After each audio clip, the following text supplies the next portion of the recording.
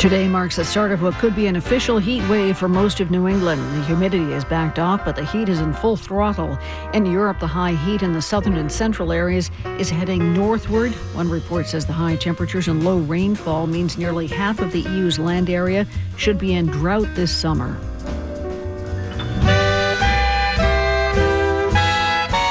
I'm Lisa Mullins. That story coming up. Also, NPR has an exclusive early look at the Biden administration's plan to get health insurance to children and talking to children about abortion, the procedure or the politics. How do you invite your kids to wrestle with really complicated, not black and white questions in a way that's curious and compassionate? Coming up, a psychologist and a pediatrician weigh in. And later, an old-school amusement park that has not lost its allure. It's 4:01. News headlines and Wall Street numbers and the forecast are coming up.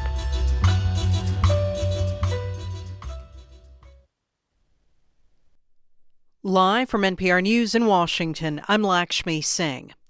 The National Archives is now looking into reports that the U.S. Secret Service deleted text messages during a 2-day period surrounding the January 6th attack on the U.S. Capitol last year. NPR's Claudia Grisales reports the agency's chief records officer wants to find out if the messages were erased improperly. Chief Records Officer Lawrence Brewer says the Secret Service must send the National Archives a report if any of the text messages were improperly deleted. Brewer says the report is due within 30 days. It must document the records erased, the circumstances surrounding the deletions, and efforts to retrieve and reconstruct the messages.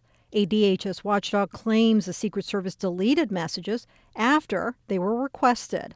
Separately, the messages were included in a subpoena by the House Select Committee. The Secret Service has maintained that no messages were deleted after the watchdog made its request for records. Claudia Grisales, NPR News, the Capitol. Extreme heat is putting roughly tens of millions of people in dozens of states in the south, central, and northeastern U.S. under some form of a heat advisory.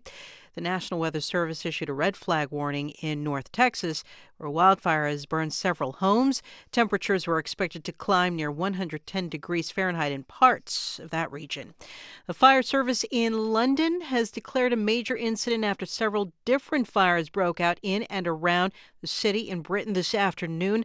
Villa Marks has the latest from London. On the same afternoon, England and Scotland recorded their highest temperatures in history. Several homes east of London were ablaze with nearby fields on fire. Safety officials are urging residents of the capital not to light bonfires or barbecues amid the unprecedented heat. In the village of Wennington, fires from a nearby grassland have engulfed homes and partially destroyed a church, with almost a dozen other blazes burning. Fire service officials have encouraged those witnessing further fires to ring emergency services, but asked people to take particular care as well to avoid unnecessary call-outs. For NPR News, I'm Willem Marks in London. The Secretary General of the World Meteorological Organization, Petri Talis, warns extreme weather events like those underway in Europe and other parts of the globe will occur more frequently. It is another call to action to governments representing millions of people at risk of being displaced to respond more forcefully and quickly to human-caused climate change. We have already pumped so much carbon dioxide to the atmosphere that the negative trend will continue for the coming decades, and so far we haven't been able to reduce our emissions globally. Scientists say global emissions need to drop 43% by the year 2030. That goal just 8 years away. And then emissions have to fall to net zero by 2050 if there's any chance at limiting global warming to 1.5 degrees Celsius. It's NPR News. This is 90.9 WBUR in Boston. I'm Lisa Mullins. 2 Massachusetts congresswomen were arrested today outside the U.S. Supreme Court. Catherine Clark and Ayanna Pressley were among 16 members of Congress and 18 others taken into custody during their protest of last month's Supreme Court decision that overturned Roe v. Wade. Pressley chanted about abortion rights as Capitol Police escorted her away from the demonstration when she was being arrested. If we don't get it, shut it down! Shut it down! Capitol Police say the demonstrators were blocking traffic and refused to obey orders to stop. Catherine Clark released a statement saying the act of civil disobedience was one example of how she will fight to protect abortion rights. Clark's office said she's been released and has agreed to pay a fine. No word from Presley's office on whether or not she's been released. President Joe Biden will visit Massachusetts tomorrow. The White House says he'll visit Somerset to deliver remarks on tackling the climate crisis and creating a clean energy future. Somerset has become one of the state's hubs for the development of offshore wind energy. The city of Boston and a Christian group that sued because its request to fly the Christian flag at City Hall was denied have reached an agreement. The flag will be raised at City Hall on August 3rd for about 2 hours, starting at 11 a.m. The Federal Appeals Court has also ordered the city to pay attorney's fees. The U.S. Supreme Court ruled in May that Boston wrongly denied the group's request. The city routinely has allowed other organizations to fly their flags, but rejected the Christian flag over concerns about the appearance of government sponsoring religion. As you well know, the heat wave is underway now. Boston hit 92 degrees at Logan Airport. The National Weather Service has posted a heat advisory. Meteorologist Danielle Noyce says this is just the beginning of a long heat stretch. Here we go. The thermometer hitting 90-plus degrees already in many communities. The start of our heat wave tonight. Temperatures drop into the mid-70s. It'll be mostly clear, hazy, hot, and humid tomorrow. Highs 90 to 95. Heat index hovering around 100 degrees. Will be 85 to 90 for Cape Cod. And isolated pop-up thunderstorms possible. And not much relief in sight with highs in the low to mid-90s expected to last through the weekend. 88 degrees now in the Boston area. This is 90.9 WBUR. It's 4:06. WBUR supporters include Indeed, designed to be an end-to-end hiring solution for businesses of any size to attract, interview, and hire candidates all from one place. More at Indeed.com/NPR. It's All Things Considered from NPR News. I'm Ari Shapiro. And I'm Juana Summers. How soon can more Americans get a second COVID-19 booster? That is what the Biden administration is trying to decide right now, whether to significantly expand booster shot eligibility this summer to protect more people against the latest Omicron surge. NPR health correspondent Rob Stein is here to explain. Rob, this has gotten really confusing for some people, so if you could just remind us who is already eligible for another booster and what's being considered by the administration right now. Sure. This is all about second boosters. We're talking about fourth shots. Anyone age 50 and older has been eligible for a second booster since March. Same goes for anyone age 12 and older who has a weak immune system. But that means that most people younger than 50 haven't been eligible for another booster, even though the immunity they got from their first 3 shots has been wearing off. And now, the most contagious strain of the virus yet, the Omicron subvariant called BA.5, is fueling yet another surge. Here's Michael Osterholm at the University of Minnesota. When we look at what's happening with this widespread transmission right now of BA.5, it just really, I think, cries out for what else can we do to reduce the likelihood of serious illness? And boosters are, I think, the obvious answer.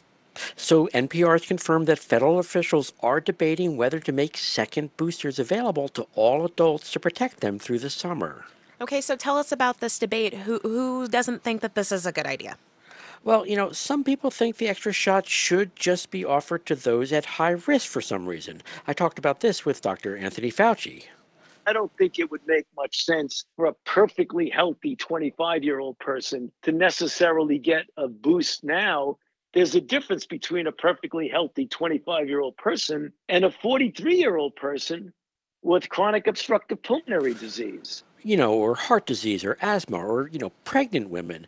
But others say all adults should at least have the option. Here's Dr. Robert Wachter at the University of California, San Francisco. People are no longer being as careful as they were. We know that immunity wanes over time. We have a variant that is capable of evading the immune system. We have good evidence that the second booster lowers the probability of severe case.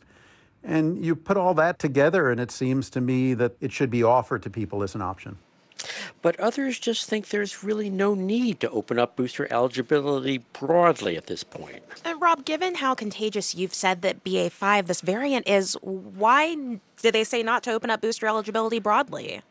Yeah, so some say there really isn't good evidence that a second booster would really do much for most people. 3 shots are still keeping most people from getting really sick or dying, and there is concern that if you keep giving people the same shot over and over again, it could backfire by kind of training their immune system to only try to fight off the original strain of the virus. I talked about this with Dr. Celine Gounder. She's an infectious disease expert at Kaiser Health News. There's this phenomenon of imprinting, also known as original antigenic sin, where if you continue to give doses of the same vaccine, you could, in a sense, trap the immune system in wanting to respond to the original virus and not adapting as well to future variants. But even those who aren't worried about that have another concern, that giving people another booster now may confuse things for the fall when the government plans to roll out the next generation of vaccines. Vaccines that have been updated to target Omicron and try to protect people against what could be another bad winter surge. There also just may not be enough time to do both boosters since people have to wait months between the boosters for them to work. So you can see it's a tough, complicated call, but the FDA could decide what to do by the end of this week. NPR's Rob Stein, thank you. You bet, Juana. As the war in Ukraine nears its 6th month, people in the northeastern city of Kharkiv are getting used to a new normal. Construction crews are cleaning up bombed-out buildings. People are returning to work. But they do all that as air raid sirens go off multiple times a day and between daily missile strikes on the city. NPR's Jason Beaubien reports from Kharkiv.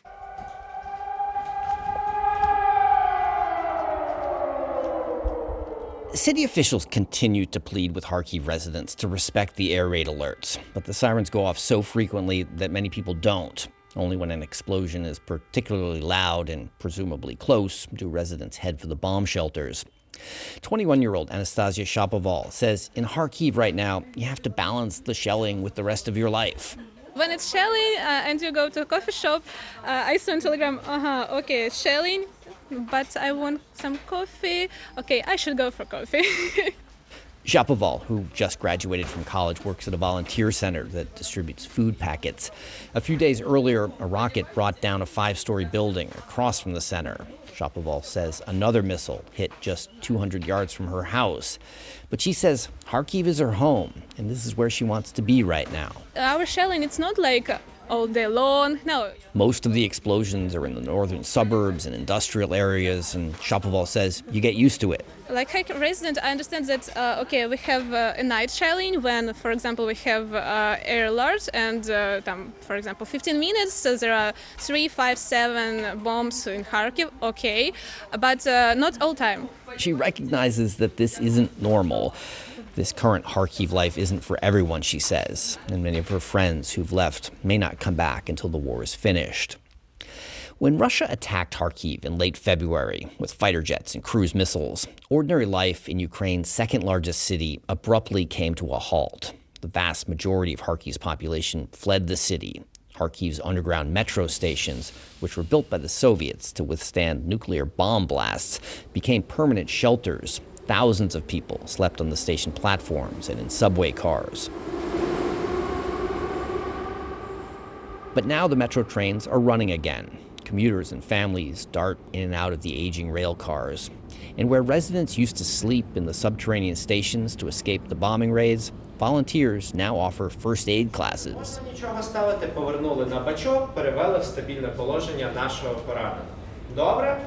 Oleksiy Yarochenko leads a class specifically focused on how to treat people injured in rocket attacks. He demonstrates how to use a tourniquet and bandage a shrapnel wound. It's War First Aid 101. Alexander Maltsev just watched one of the classes. Understand the explosion and war on our street every day. The 40-year-old says rocket attacks are so common in Kharkiv, it's important to know how to help. Back above ground, work crews are gutting damaged buildings. Many have had their windows blown out by explosions. This has led to a lot of storefronts being covered with plywood. This includes Anastasia Shapoval's favorite cafe, La Show 2. Shapoval and her friend, Alexander Kochkin, say that the name of the cafe is 3 words that don't really mean anything, but are quintessentially Kharkiv. Ля, to and show, it's just three different words. Ля, it's about what are you doing? Show, it's like what? And что там? Two, it's like when a lot of English people say like, so we say two. The name of the cafe, Shapoval says, is like a young person saying whatever, but saying it in a way you'd only hear in Kharkiv. A few nights ago, she came here to the cafe, she says. It was full of people again for the first time since the Russian invasion. Despite the air raid sirens and the shelling and the missing windows, there's life here. And she says she loves this city. Jason Beaubien, NPR News, Kharkiv, Ukraine. Western Europe is in the grips of a brutal heat wave that is breaking records and spreading further north than ever before. Britain registered its highest ever temperature at over 104 degrees in London, and wildfires have broken out across Portugal, Spain, and France, killing hundreds. NPR's Eleanor Beardsley reports from Paris. I've just come out of my own apartment into the street, and I've lived here a pretty long time, and I think I've never felt such hot air. It's 8 o'clock at night. The sun is still baking, and there's a hot wind. It does not feel like Paris. I'm François Jobard, a weather forecaster in Météo France, in Paris.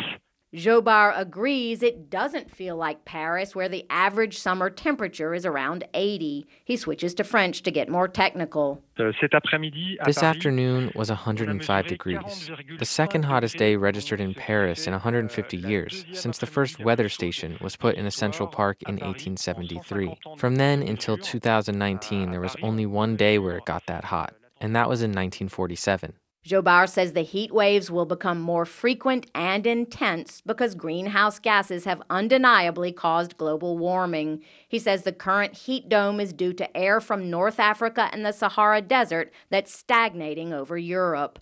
Sebastian Mernild is a professor of climate change and glaciology at the Climate Institute of the University of Southern Denmark. I reach him on the phone in Italy, where he's on vacation. So that's why I'm just walking on the street with my family here. Mernild says warm air from Africa is going farther north because the jet stream is weakening and becoming more unstable. And that's happening because Arctic temperatures are rising faster than everywhere else. The Arctic heats up, roughly speaking, on average 3 times faster compared to the global mean temperature change.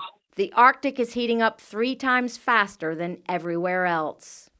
Mernild says it will all get worse until we reduce our greenhouse emissions. In Paris, most apartments don't have air conditioning. I wanted to see how Parisians are coping. I lower the shades to keep the sun out and close the windows all day. And when I get up in the morning very early, I open them and try to get some fresh air in. And I have the fans going, says Adnan Abadi. Excusez-moi, madame. Another woman tells me she has no time to talk because she's got a bag of ice that's melting, and her little son who's holding her hand is not well from the heat and sun. Many people say they haven't felt heat like this since the summer of 2003, when more than 30,000 mostly elderly people died across Europe, with 14,000 deaths in France alone. Eleanor Beardsley, NPR News, Paris. You're listening to All Things Considered from NPR News. And this is 90.9 WBUR. The most recent FBI data show that Missouri has the highest rate of black homicide victims, and one analysis ties it to the state of gun laws. That story coming up on WBUR. We're funded by you, our listeners, and by Welch & Forbes. Over 180 years of experience providing customized private wealth management for individuals and families. WelchForbes.com. And La Cuchara Cafe in Melrose, Latin American fare with a modern twist. Drop-off lunch catering for all occasions in Greater Boston. LaCuchara.com. Even Wall Street was hot today. The Dow gained nearly 2.5%, 754 points, to finish the day at 31,827. S&P rose a little more, 2.75%, to settle at 3937. The Nasdaq picked up even more territory, over 3%, to finish the day at 11,713. Marketplace has details coming up at 6:30. It's now 4:19 in the forecast.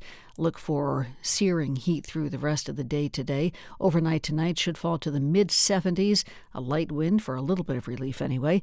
Tomorrow, a lot like today, hot and humid back up to the low to mid-90s, feeling closer to 100.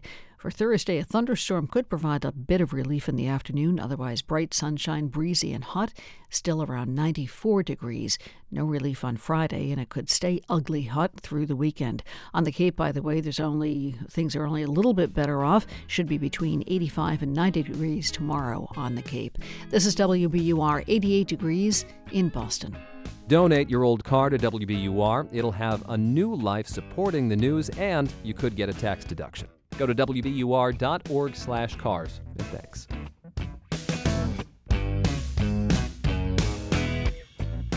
Support for NPR comes from this station and from Procter & Gamble, maker of Nervive Nerve Relief. Nervive is designed to reduce occasional nerve aches, weakness, and discomfort in hands or feet.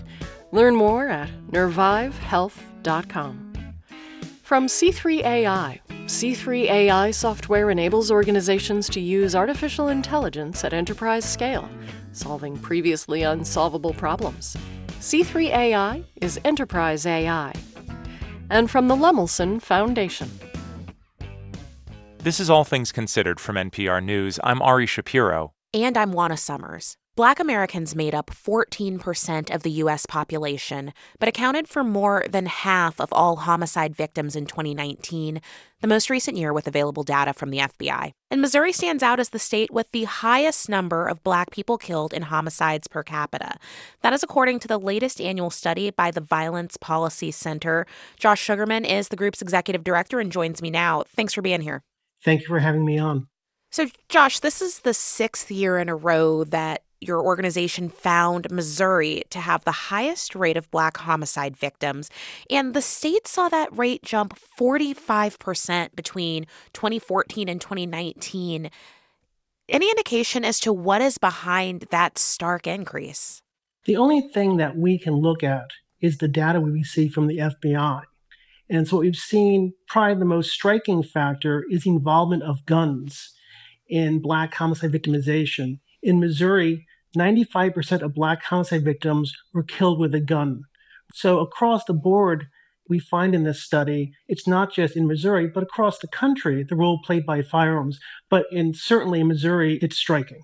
I grew up in that state, and I have to wonder, when you look at Missouri and other states, how much of this is about accessibility of guns by purchasers, how easy it is to obtain a gun in certain states? When you look at Missouri, the state has virtually no standards beyond the federal standards for gun sale and possession. And that is not unique among some of the states that we've looked at in the study that rank in the top 10. What's just as important is the fact that in Missouri, communities and jurisdictions that want to address this problem on a local level, say, for example, Kansas City, St. Louis, they can't do so because of what's known as a statewide firearms preemption, which means that no jurisdiction can pass a gun law tougher than the state standards. You know, we should point out here that your group advocates for gun control, and you're highlighting access to firearms as a problem here. What do you think it's going to take to affect any sort of lasting change in a state like Missouri with the type of legal landscape that you're discussing here? I think in Missouri, it depends upon, first of all, the ongoing activities of grassroots advocates, community members, and other stakeholders to make sure their voices are heard, which they are, and they work very hard every day at this, preventing this type of violence. But on top of that, that the policymakers have to recognize that the state is in a crisis. When you look at the numbers compared not just to the national levels, but to other states, it's just shocking. And so there's an understanding that there's a crisis that needs to be addressed, but it hasn't reached the state policymaker level yet.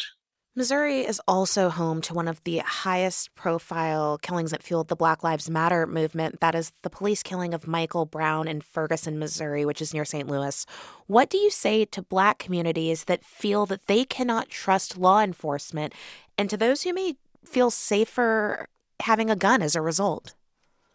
While that reaction can be understandable, the fact is that regardless of a person's race or ethnicity or sex, guns are rarely used in self-defense, whether in justifiable homicides or in non-fatal prevention. And an unfortunate reality is that in the past 2 years, the gun industry has focused on marketing to communities of color, Black Americans, Latino Americans, Asian Americans, in the context of COVID and episodes like you describe. This study is based on data from the year 2019, which is the most recent year from which data is available. What do you expect data from 2020 and 2021 to look like, particularly given that those 2 years track with the COVID pandemic? It's hard to say what the trends will reveal, but unfortunately, we just know what other agencies have reported, the trends being reported, but we will not be surprised, obviously, if these numbers do go up. Josh Sugarman is the executive director of the Violence Policy Center. Thank you so much for your time. Thank you for having me on. About 4 million children don't have health insurance in the U.S., so a fall on the playground and a broken arm could potentially cause financial catastrophe for a family. And if kids don't go to the doctor, that can mean missed shots, asthma getting out of control, or other illnesses getting worse. Now the Biden administration is set to spend a record amount of money to get more kids covered. NPR health policy correspondent Selena Simmons-Duffin reports. More than half of uninsured children actually already qualify for free health insurance through either Medicaid or CHIP, the Children's Health Insurance Program. The challenge is to find those kids and help their parents sign up for coverage. Today, the Biden administration announced it's sending $49 million to community groups to do that work. Back to school is a great time for it, says Nicole Smith-Anderson of the Greater Flint Health Coalition. Their $1.5 million grant will fund outreach workers all over the county trying to find families wherever they can. Back to school fairs, any sort of meet the teacher nights, when there's kindergarten roundup. In Michigan, she says the sign-up process for Medicaid and CHIP is pretty simple. She says it can take 30 minutes or less, but you don't have to do it on the spot. It can be a lot, right? When you're at a school fair and all these different people are giving you papers and there's a lot going on. So if we say, okay, we're going to call you tomorrow at whatever time when you're available, we're a lot more successful in getting that taken care of. Smith-Anderson's organization has gotten federal grants for this work before, but this year the Biden administration is sending out more money than ever.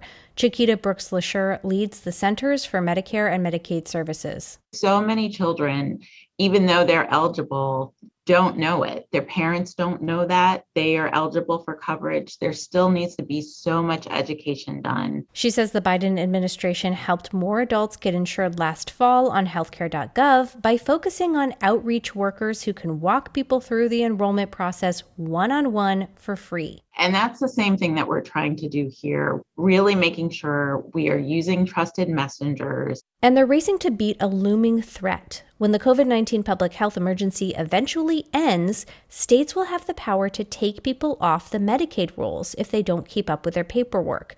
States haven't been able to do that since the pandemic started. Because of that, nearly 7 million children who have Medicaid right now may lose it, says Joan Alker of the Georgetown Center for Children and Families. So getting these outreach workers funded and connecting with families now is crucial, she says. This is absolutely good news that these grants are going out. It is the largest amount that we've seen. I think clearly the Biden administration has looked for the pennies under the couch to get this amount out this year. But Alker warns the feds can only do so much. But at the end of the day, states run Medicaid and CHIP. So it's going to be up to the governor of Georgia. It's going to be up to Governor DeSantis. It's going to be up to Governor Abbott in Texas, the states where we have some of the highest uninsured rates for children, to see where those end up at. Making sure kids get health insurance and stay covered as pandemic protections wind down, she says, is going to take a massive effort. Selena Simmons-Duffin, NPR News.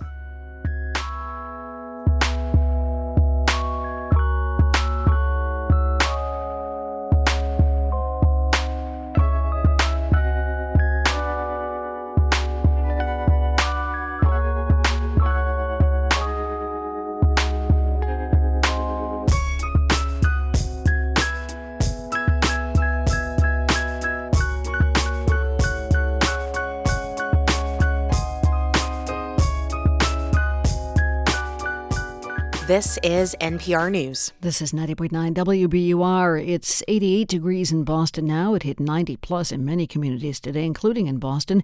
Mercifully, it's not the steam heat of yesterday. Tonight, temperatures drop to the mid-70s, mostly clear skies. Hazy, hot, and humid tomorrow, 90 to 95 degrees. The heat index should be about 100, and then should be 85 to 90 on Cape Cod with an isolated thunderstorm possible. This is WBUR. It's 4:30. We're funded by you, our listeners, and by Fidelity Investments, reminding you it's never too early to start saving for your child's future. Learn more about a tax-advantaged 529 college savings account and how you can use the money to pay for qualified expenses at fidelity.com/ufund. Fidelity Brokerage Services, LLC, member NYSE SIPC. And Great Freedom Adventures, curated cycling tours inspired by the history and nature of New England. North Shore and Cape tours booking now. GreatFreedomAdventures.com.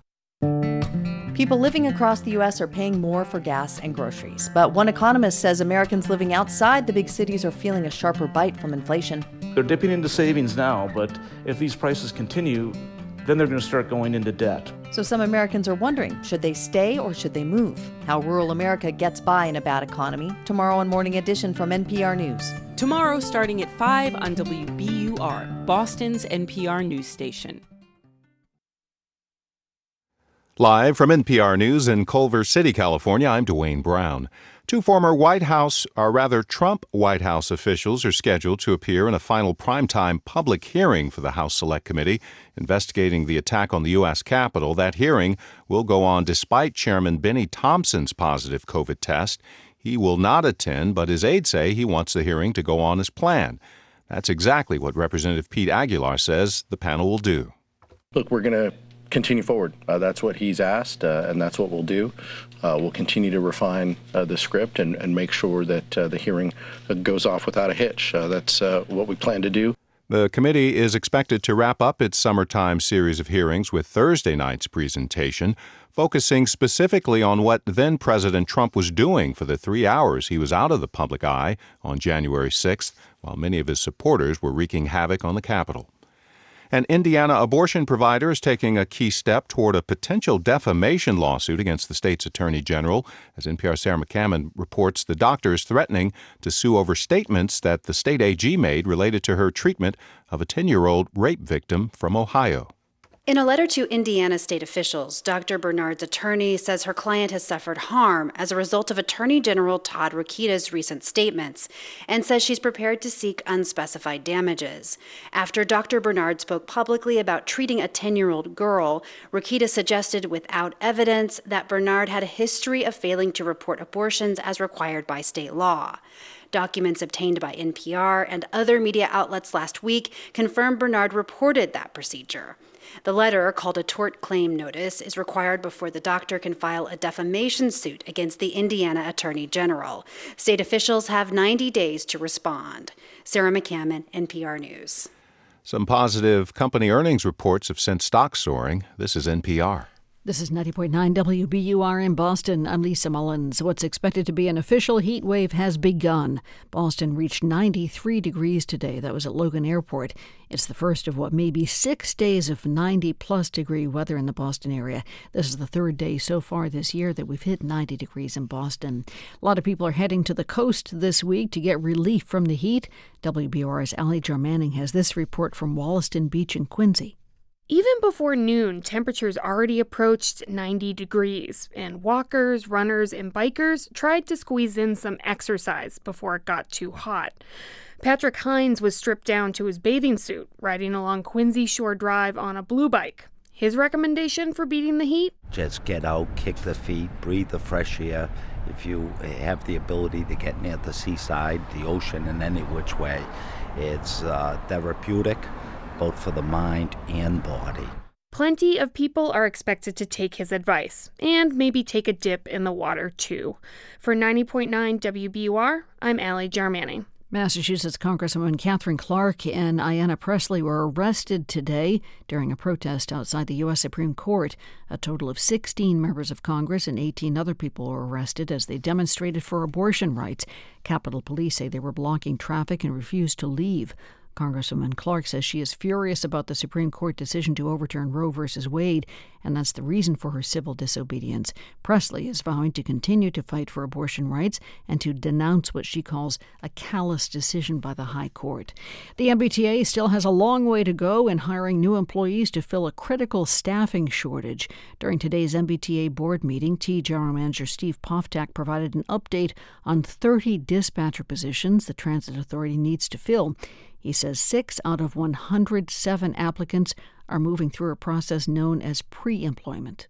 These are people who are in training. Some folks do not make it through the training. Some people make a choice in the midst of training that this is not a job they want to do. So I want to be very careful. We're not counting these chickens before they're hatched. The staffing shortage is just one of the corrective actions the T has been required to make following a safety review by the Federal Transit Administration.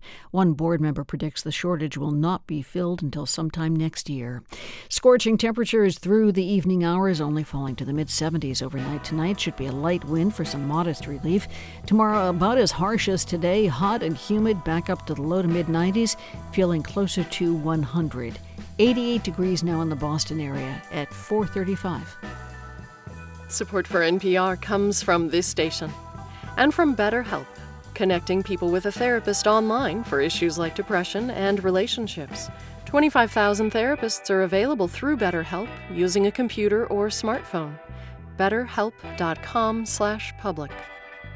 And from DuckDuckGo, committed to making privacy online simple. Used by tens of millions, they offer internet privacy with one download. DuckDuckGo. Privacy simplified. At DuckDuckGo.com. From NPR News, this is All Things Considered. I'm Juana Summers. And I'm Elsa Chang. When the Supreme Court overturned Roe v. Wade last month, it declared the constitutional right to an abortion no longer exists. And for many parents, the wall-to-wall news coverage about abortion rights meant that their kids were asking them new questions about the procedure and the politics. Some of them, like Megan Workman in Indiana, who has a 6-year-old daughter, are just wondering where to even begin. I want it to be age appropriate. I don't want to get into too much detail of what it actually is, but just knowing that she can choose if she wants to have a baby or not. So just mainly keeping it age appropriate, I would guess. Well, to answer many of your listener questions, we called up a few experts to help parents like Megan explain. Reena B. Patel is a parenting expert and licensed educational psychologist in San Diego, California. And Dr. Elise Berlin is a pediatrician and adolescent medicine specialist in Columbus, Ohio. Welcome to both of you. Thank you for having me. So I want to start with you, Ms. Patel. What is your advice to someone like Megan Workman, who we just heard from? Like, what is the first step to approaching this topic with kids, you think? First of all, it's a question that many parents have, and it's important to find out what your child already knows, but use that guiding point. Ask your child as simple things as just even, do you know where babies come from? But do it in a way that they're really guiding that conversation, and you're almost scaffolding. You're kind of filling in the pieces. Well, I am sort of wondering, now that we're talking about where do you even begin, like what is the right age to even start a conversation like this? Parents know your child the best. It shouldn't be something that you feel forced to do, but do understand when your child is of school age, history is already being taught. They are learning about current affairs, current events. So having those natural conversations is so important. Okay, well, so much of what you said is leading to our next question from Jacqueline Cuevas. She's a mom of 3 from Detroit, Michigan. The 9-year-old is a little confused as to why people would want to get an abortion. And she doesn't understand what happens once they get it. Where does the baby go? Who takes it? There's a lot of questions that I didn't know how to answer. So, Dr. Berlin, I want to turn to you because as a pediatrician, how might you explain an abortion procedure to a child? When I think about kind of how to respond to this mom, I might think about talking about that some parents need to end a pregnancy and that it might be better and healthier and safer for the parent to end the pregnancy. So I tend to use kind kind of terminology about the pregnancy and not refer so much around the baby, even though that can be where children go. Right. I do think it's okay for parents, after they've shared what an abortion is, as far as they're comfortable sharing, to let young people know that people have a variety of views Yes. about abortion. And also, I think it's okay for the parents to share their views, because young people do really look to the parents for anchoring on values. I wanted to talk more about that. Thank you so much for bringing that up, because parents have told us that they are wrestling with how to help their kids talk about it with sensitivity if it does come up. Like, take James Memmott. He's a dad of 4 in Kaysville, Utah, and he's talking here about his 7-year-old daughter. I have a different opinion on it than most of the other people she's going to interact with. You know, we live in a very conservative area. All of my family that we live near is religious, and they definitely have an opposing view to mine on the abortion issue. And I want her to learn how to be sensitive talking about this stuff if it ever even does come up. Any advice for James, either of you?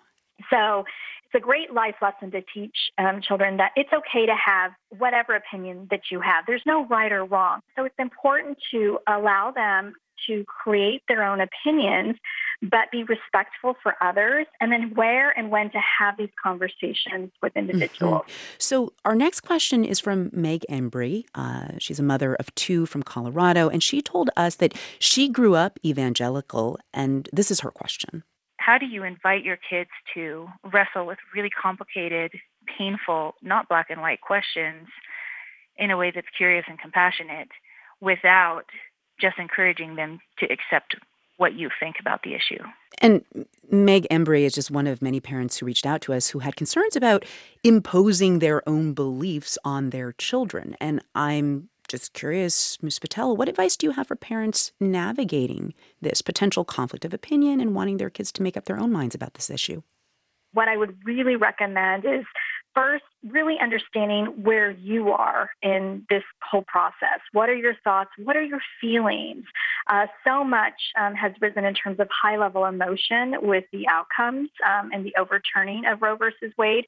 So check in with yourself first. Then allow for that openness and check in, empathize, validate what your child says. I think it's important for parents to use the words I feel, I see, I hear. Because what does that do? It shares and shows that respectful dialogue happening, and that you're letting your child know that you really do hear what they're saying, even though you might have an opposing view or opinion. Well, you know, we all talked about how much this conversation might change depending on the age of your child or how much your child actually knows. But I'm also wondering, like, how much of this conversation takes shape depending on the gender of your child. Shamika Sims is a mother of a 14-year-old son from Topeka, Kansas, and she wrote to us and said one concern is, quote, making sure that he understands how these measures affect people with a uterus, him as a male, and his choices and responsibility for family planning. So, Dr. Berlin, I understand that you have 2 adolescent sons, and I'm just curious, like, what do you think personally? Should you, as a parent, have a different kind of conversation about abortion based on the gender of your kids? You know, I don't really think so. I think this is, again, about really listening to where your kids are. You know, we've talked about in our family abortion with our sons. And, you know, there's not a perfect time or a perfect conversation. This is a journey. And I think if parents wait for the perfect time or when they have all the information, the risk is that they're not going to have the conversation and somebody else will. So I think, you know, as parents, we want to kind of share our values and share the information that we have and our point of view with our kids so that they are prepared to have conversations and process this information within the safety of their family first. Yeah. It can be very overwhelming. We have to give children, especially young children, just time to process and come back with questions.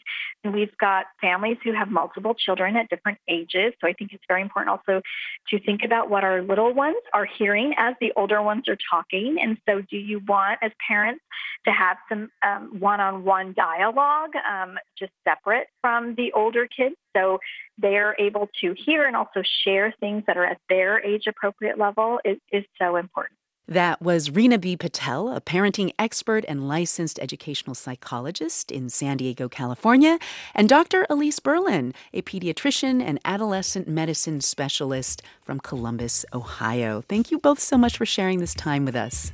It was such a pleasure. Thank you.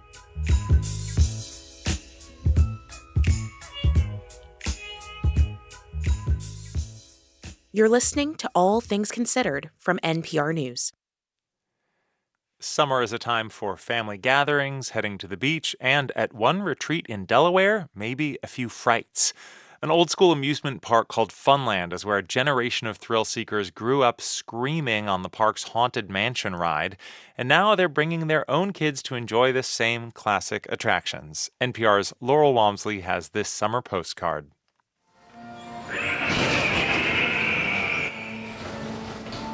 Unlike some of the other rides here along the boardwalk in Rehoboth Beach, the Haunted Mansion won't fling you into the air or flip you upside down.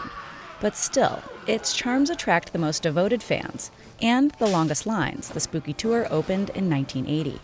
So I joined the queue. That's where I meet Meredith Luzetti, who's snapping a selfie with her husband and kids with the Haunted Mansion behind them. I guess I was born in 76 and been coming here ever since, so... Really? Yeah, it's all a family thing. Luzetti's first time on the Haunted Mansion was when she was about 6, and she can't begin to guess how many times she's ridden it. It's the nostalgia that keeps her coming back. And a lot of stuff is still the same, and my dad took movies of us, so we watch movies from the 80s with us going on the rides, and now my daughter's doing it, so it's fun to have generation after generation do it. Farther down the line is Levi Crossman, who's from the nearby town of Lewis. He says he used to go on the Haunted Mansion a lot when he was a kid. He's 12. At the end, there's a train or a bus, and it honks, and it's really loud. That's all I really remember. It did, yes. Well, this is my first time. Do you think I'm going to be scared? Probably not. So I climb aboard one of the ride's all-black cars, dangling from a track above, adorned with a skull and crossbones. A moment later, I'm plunged through the doors of the mansion into a very creepy scene. I'm in a red wallpapered room. It looks like a Victorian house. Things get very dark. Oh my gosh. There's a scary glow-in-the-dark art and the skeletons moving. Okay, plunged into darkness. Oh my gosh, I'm being sprayed with water. The ride is jerky, exhilarating fun, full of jump scares and weird scenes. And here since its inception has been Randy Curry, a mechanic in the third generation of the family that's been running Funland since 1962. Some of the decor in the mansion is pretty DIY. Take the Frankenstein figure that lurks in one corner. He is just chicken wire and a wooden frame. And on top of that, his arms and legs are carpet tubes that I've fiberglassed. In the darkness of the ride, with its constant diversions, it's convincing enough to scare. But just a little. Curry says the ride was designed to be spooky and fun, but not overly frightening. I see one child exiting the ride, her cheeks wet with tears, and ask Aisha Robinson, who works here, if that's common. How often do you see kids come out of here crying? Every day. But today's crying kid is next summer's screaming and laughing kid. And for all of them, Funland and its Haunted Mansion will hopefully be here for years to come, serving up summer memories along the boardwalk. Laurel Walmsley, NPR News, Rehoboth Beach, Delaware.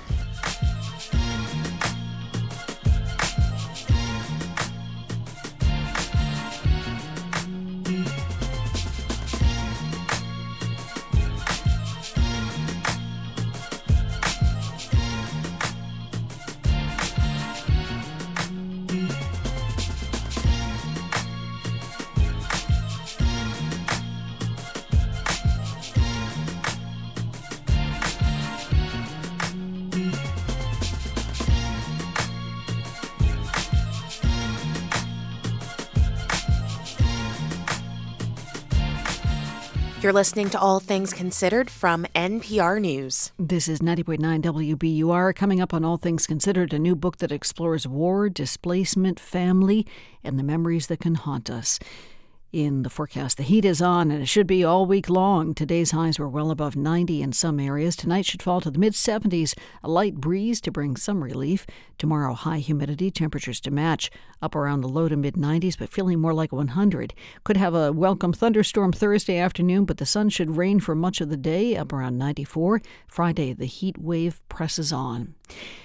A busy bridge over Route 128 in Needham is going to be closed tonight through early tomorrow. The Highland Avenue Bridge will shut down for utility work as part of a state project to improve traffic flow in Needham and nearby Newton. The closure begins at 8 tonight.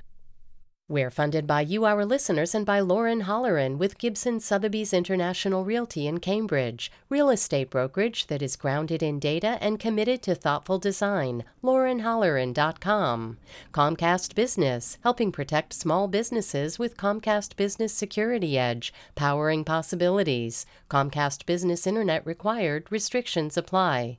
And Gentle Dental, with a mission to create healthy, confident smiles for life. Learn more about braces this summer at gentledental.com/braces. When it comes to grocery shopping, spending less isn't so easy. Oftentimes they'll play music that's a little bit older because it brings up these nostalgic feelings, and that is a positive experience for a lot of people. I'm Kimberly Adams, the art of making you buy more. Next time on Marketplace. Tonight at 6:30 on 90.9 WBUR, Boston's NPR news station. From NPR News, this is All Things Considered. I'm Juana Summers. And I'm Ari Shapiro. Years ago, the author Jamil Jankochai saw a satirical headline in The Onion. It read, FBI counterterrorism agent wistfully recalls watching 20-year-old Muslim American grow up. I thought it was totally funny, but also oddly endearing. That joke gave him the premise for the title story in his new book, The Haunting of Haji Hotak and Other Stories. I was thinking about this character, and I was sort of watching him watch the family. That's where sort of the central relationship of the story sort of builds up as this narrator begins to also feel a very real bond to this family. This family comes up again and again throughout Jamil Jankochai's short stories. It's largely autobiographical.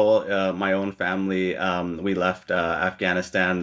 Both my mother and my father's side came from a small village in Logar. They experienced a tremendous warfare in the early 1980s because of the Soviet invasion. There was really horrific bombings and violence there, and so they were forced to flee to Pakistan. From Pakistan, they eventually made it to Alabama, and then from Alabama all the way here to Sacramento, California. And so many of the stories in the collection do draw from our personal experiences. You say the details of this family's experience are largely autobiographical, but also the stories include fantastical elements in which, humans turn into animals or somebody tries to rewrite their family history in a video game. How does fiction allow you to explore some of the experiences your family has had that maybe writing about these people in a more direct, literal way might not? Well, it's funny because I've always found fiction to be sort of this very comforting space for me to be able to explore these memories. If I were to face them head on in sort of like a personal essay or in a memoir or something like that, I don't know. I feel like that would almost it would make me too vulnerable, and that would be very difficult for me in a lot of ways. And so being able to have sort of the ability to come at these stories and to think through these stories in different ways, whether that's through a video game or through a resume or through magical realism, it allows me to sort of re-explore these stories and these characters in new ways. You mentioned a resume, and so I want to talk about a story that is basically written as a series of resume entries, which in the many short stories I've read in my life is not something that I have ever seen before. Tell us about Occupational Hazards. Yeah, so basically it's written in the format of a resume, and so it's this character's life given to you over the course of a series of job occupations. And so there's, it lists the job, the time period, and then underneath it says duties included, and then it basically tells you, what they did throughout this occupation. Over the course of this story, the reader comes to realize that the character is, in a way, your father. And duties that begin with shepherd, these jobs over the course of the lifetime, go on to include merchant, refugee, newspaper delivery man, and then it has this incredibly poignant ending. How did you think about the arc of this story? Well, I talked to my father before, and so I'd had sort of this vague idea about all these different jobs he'd had throughout his life just through conversations. And when I finally wrote it down, the scope of it was it was surprising to me. And what I'd realized over the course of actually writing was that I understood how this character, how much they sort of rooted their identity in their relationship to their labor, and how, towards the end of the story, when the main character is no longer able to make money through their labor, is no longer able to identify through their labor, it's not only like this financial or this circumstantial crisis, but for the character it's this existential crisis, because their identity was always rooted in their ability to labor. And so that's when I finally understood that, like, this story can work. Like, that's where the heart of the story is. Wow. There's a character who comes up in many of these stories, named Watak. Will you tell us about who he was? And I say was in the past tense because he's mostly represented by his absence. That's right. Watak was my father's younger brother. They were very close. He was only two years younger than him, and they grew up in Logar, Afghanistan together. And his best friend in the whole world. And he was someone who, God rest his soul, he was murdered during the Soviet occupation. He was killed in 1982, and it was a loss that lingered in our household for decades afterward. I remember, growing up, we always had a photograph of Watak. There was only 2 photographs of him in existence, and one of them always hung in our prayer room at our house. And so whenever I would pray, he'd just be there watching me. And so he was sort of this specter, this figure in our household that had just always been there. And his story was always given to us like in bits and pieces, because it was so difficult for them to be able to tell this particular story. There are so many different kinds of hauntings in this book. There's the presence of Watak, which you describe as a kind of haunting. There's the title story, The Haunting of Haji Hotak. But also it feels like in some ways the role of the Americans and the Soviets before them in Afghanistan is a bit of a haunting. Like U.S. troops never take center stage, but Afghan characters refer to killer robots in the sky, or they say that Kabul still belongs to America. How did you think of the role that these invading countries play in the story of Afghanistan that you're telling? The thing is I didn't want my stories or my writing in general to be sort of overcome by these invading forces, right? I wanted to focus on the characters first and foremost. The Afghan characters, I wanted to focus on their lives and their relationships. But of course, there's always that context of the occupation itself, whether that's the American occupation or the Soviet occupation before that. And so, they are sort of these lingering presences, these ghosts in their lives. And so even as they're, eating dinner or having a fight or whatever else it is in terms of the plot of the story, in terms of these different relationships between the characters, I always try to make sure that the looming presence of the occupation is always there as well. I don't want that to be forgotten, but I also don't want it to overwhelm the story. And so whether it is a beloved friend who was killed at an early age or an invading occupying force, how do you think about the idea of haunting in your life, in understanding your family's history that you wrestle with in these stories? When I first began to conceptualize what a story was, it was rooted in these stories of loss. It was rooted in these stories of death and these stories of warfare. But then also these stories of profound joy and happiness in this village before the war. And so it was these 2 separate kinds of hauntings, this land and this time lost to war, but then it was also the war itself. Those 2 forms of hauntings were always there for me. And so I just sort of had to reach back and grab it and put it on the page. Jamil Jankuchai's new book is The Haunting of Haji Hotak and Other Stories. Thank you for talking with us about it. Thank you so much for having me. It's an honor.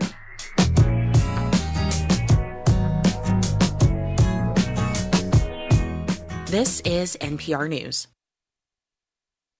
Support for NPR comes from this station and from Progressive Insurance with its Name Your Price tool, a way to see coverage options based on a driver's budget. Learn more at progressive.com or 1-800-PROGRESSIVE. Price and coverage match limited by state law. And from X-Chair, ergonomic home and office chairs. At home or in the office, X-Chair offers dynamic variable lumbar support, as well as Elemax heating, cooling, and massage technology. At xchair.com. And from iDrive with Remote PC, providing remote access to PCs, Macs, and servers from anywhere, assisting those working from home and also enabling remote assistance for customers at remotepc.com. This is WBUR. Withering temperatures through the evening hours, only falling to the mid-70s overnight tonight. Could have a light wind, though. Tomorrow, just about as harsh as today has been. Hot and humid, back up to the low to mid-90s, but feeling closer to 100 tomorrow. And for Thursday, a thunderstorm could provide a bit of relief in the afternoon. Otherwise, bright sunshine, breezy and hot. Still around 94 degrees. No relief on Friday, and it could stay ugly hot through the weekend. The Cape, by the way, is only a little bit better off. It should be between 85 and 90 degrees tomorrow on Cape Cod. 88 degrees now in Boston at 4:59. I'm Ideas and Opinion Editor Chloe Axelson, and this is 90.9 WBUR FM Boston, 92.7 WBUA Tisbury, and 89.1 WBUH Brewster. Listen anytime with our app or at WBUR.org. WBUR, Boston's NPR news station. The U.S. Justice Department is investigating Russian war crimes in Ukraine. These are challenging investigations, but we are used to challenging investigations and prosecutions. The leader of the effort's best known for tracking down Nazis who are still hiding decades after World War II. This is WBUR's All Things Considered. I'm Lisa Mullins. Also coming up, some COVID patients who doubt mainstream media and standard medical advice have found dangerous theories and alternatives online from doctors and natural healers who are more than willing to sell them unproven treatments. With abortion access changing in many states, college health centers are trying to figure out their rights and responsibilities when they counsel students who become pregnant. And a diner in China spotted what looked like dinosaur footprints in the stone patio of a restaurant. Paleontologists have now confirmed the discovery and say the tracks are roughly 100 million years old. It's 5:01. Live from NPR News in Washington, I'm Jack Speer. In Ukraine, the refugee crisis continues. NPR's Jason Beaubien is in Zaporizhia. He reports people continue to spend days fleeing Russian-occupied areas while attempting to make their way into Ukrainian territory. Here in this parking lot, roughly 1,000 people a day are arriving from occupied parts of Ukraine that are now taken over by the Russians. We talked to a 16-year-old girl who traveled here all alone to get to this place because she's so desperate to get out of there. Other people said they went through about 12 different Russian checkpoints where people were, some of them strip searched, documents were demanded. Some people say they were tortured. One of the volunteers who coordinates this center said most people who arrive here don't even know where they're going to go next. She said they're fleeing to nowhere. NPR's Jason Beaubien in Zaporizhia. Federal advisors to the Centers for Disease Control and Prevention have voted unanimously today to endorse a different kind of COVID-19 vaccine, one they hope will entice more people to get vaccinated. Here's NPR's Rob Stein. The vaccine is made by a company called Novavax. The two-dose vaccine uses a traditional technology instead of the mRNA used in vaccines made by Moderna and Pfizer and BioNTech. So public health officials hope the Novavax might appeal to people who have been hesitant to get vaccinated because the mRNA technology is so new. This has become especially urgent as the number of people catching the virus and getting so sick they're ending up in the hospital has started to rise again because yet another, even more contagious strain of Omicron has taken over in the U.S. Rob Stein, NPR News. Britain today is sweltering under an intense heat wave, shattering old records. The UK Met Office weather agency there saying it logged a reading of 40.3 degrees Celsius, or more than 104 degrees Fahrenheit. In Coningsby in eastern England, it's the hottest temperature ever registered in the UK. Twitter and Elon Musk are slated to face off in a 5-day trial in October over the billionaire's change of heart about buying the social media company. NPR's Shannon Bond reports Twitter's suing Musk to force him to go through with the $44 billion deal. A Delaware judge granted Twitter's request for a quick trial, saying, quote, delay threatens irreparable harm to the company. The ruling is a blow to Elon Musk, whose lawyers argued any trial should wait until February to give them time to dig into Twitter's user data. Musk has said he's walking away from the $44 billion purchase because of his concerns over fake accounts. Twitter's lawyers argued that's a pretext for Musk to get out of the deal and that the uncertainty caused by his threat is hurting the company.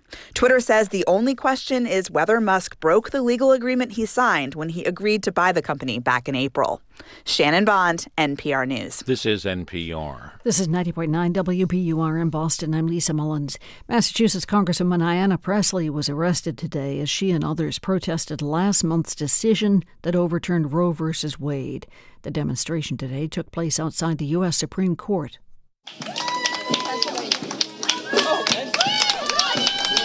Pressley was cheered as Capitol Police led her away. Massachusetts Congresswoman Catherine Clark, the Assistant Speaker of the House, was also arrested at the protest. In a tweet, Clark said extremist Republicans are determined to take us back in time and to take away our rights. She said police can arrest her, but we won't allow them to arrest our freedom. 16 members of Congress and 18 others were arrested. Capitol Police say the demonstrators were blocking traffic and refused to comply with requests to stop doing so. Both Pressley and Clark's offices say they have been released. Community leaders in Provincetown are mobilizing to distribute the monkeypox vaccine. Massachusetts now has more than 50 cases of monkeypox, also known as MPV. WBUR's Sydney Bowles reports it's a familiar process for leaders in a town that's been at the forefront of disease response for decades. MPV is primarily spread through contact with virus sores or bodily fluid, and it's largely, but not entirely, spreading among gay and bisexual men.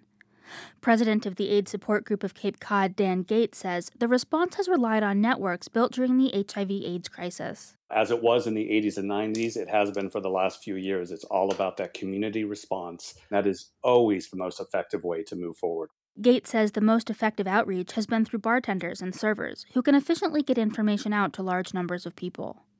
Provincetown has already vaccinated about 1,400 people against MPV.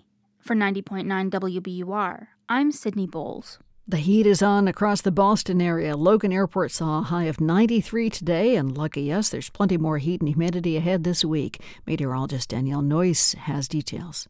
Day one of our heat wave is underway. Temperatures already hitting 90 in the city of Boston and many surrounding cities and towns. Tonight we'll drop back into the mid-70s under mostly clear skies. Tomorrow, humidity goes up and our temperatures rise into the low to mid-90s again.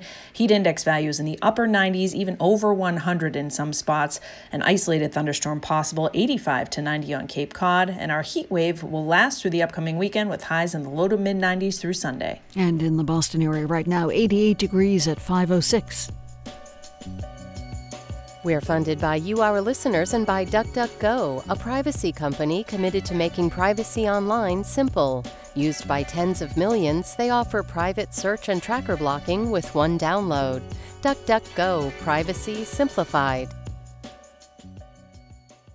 From NPR News, this is All Things Considered. I'm Juana Summers. And I'm Ari Shapiro. Eli Rosenbaum is best known for leading the Justice Department unit that tracked down Nazis in hiding long after World War II.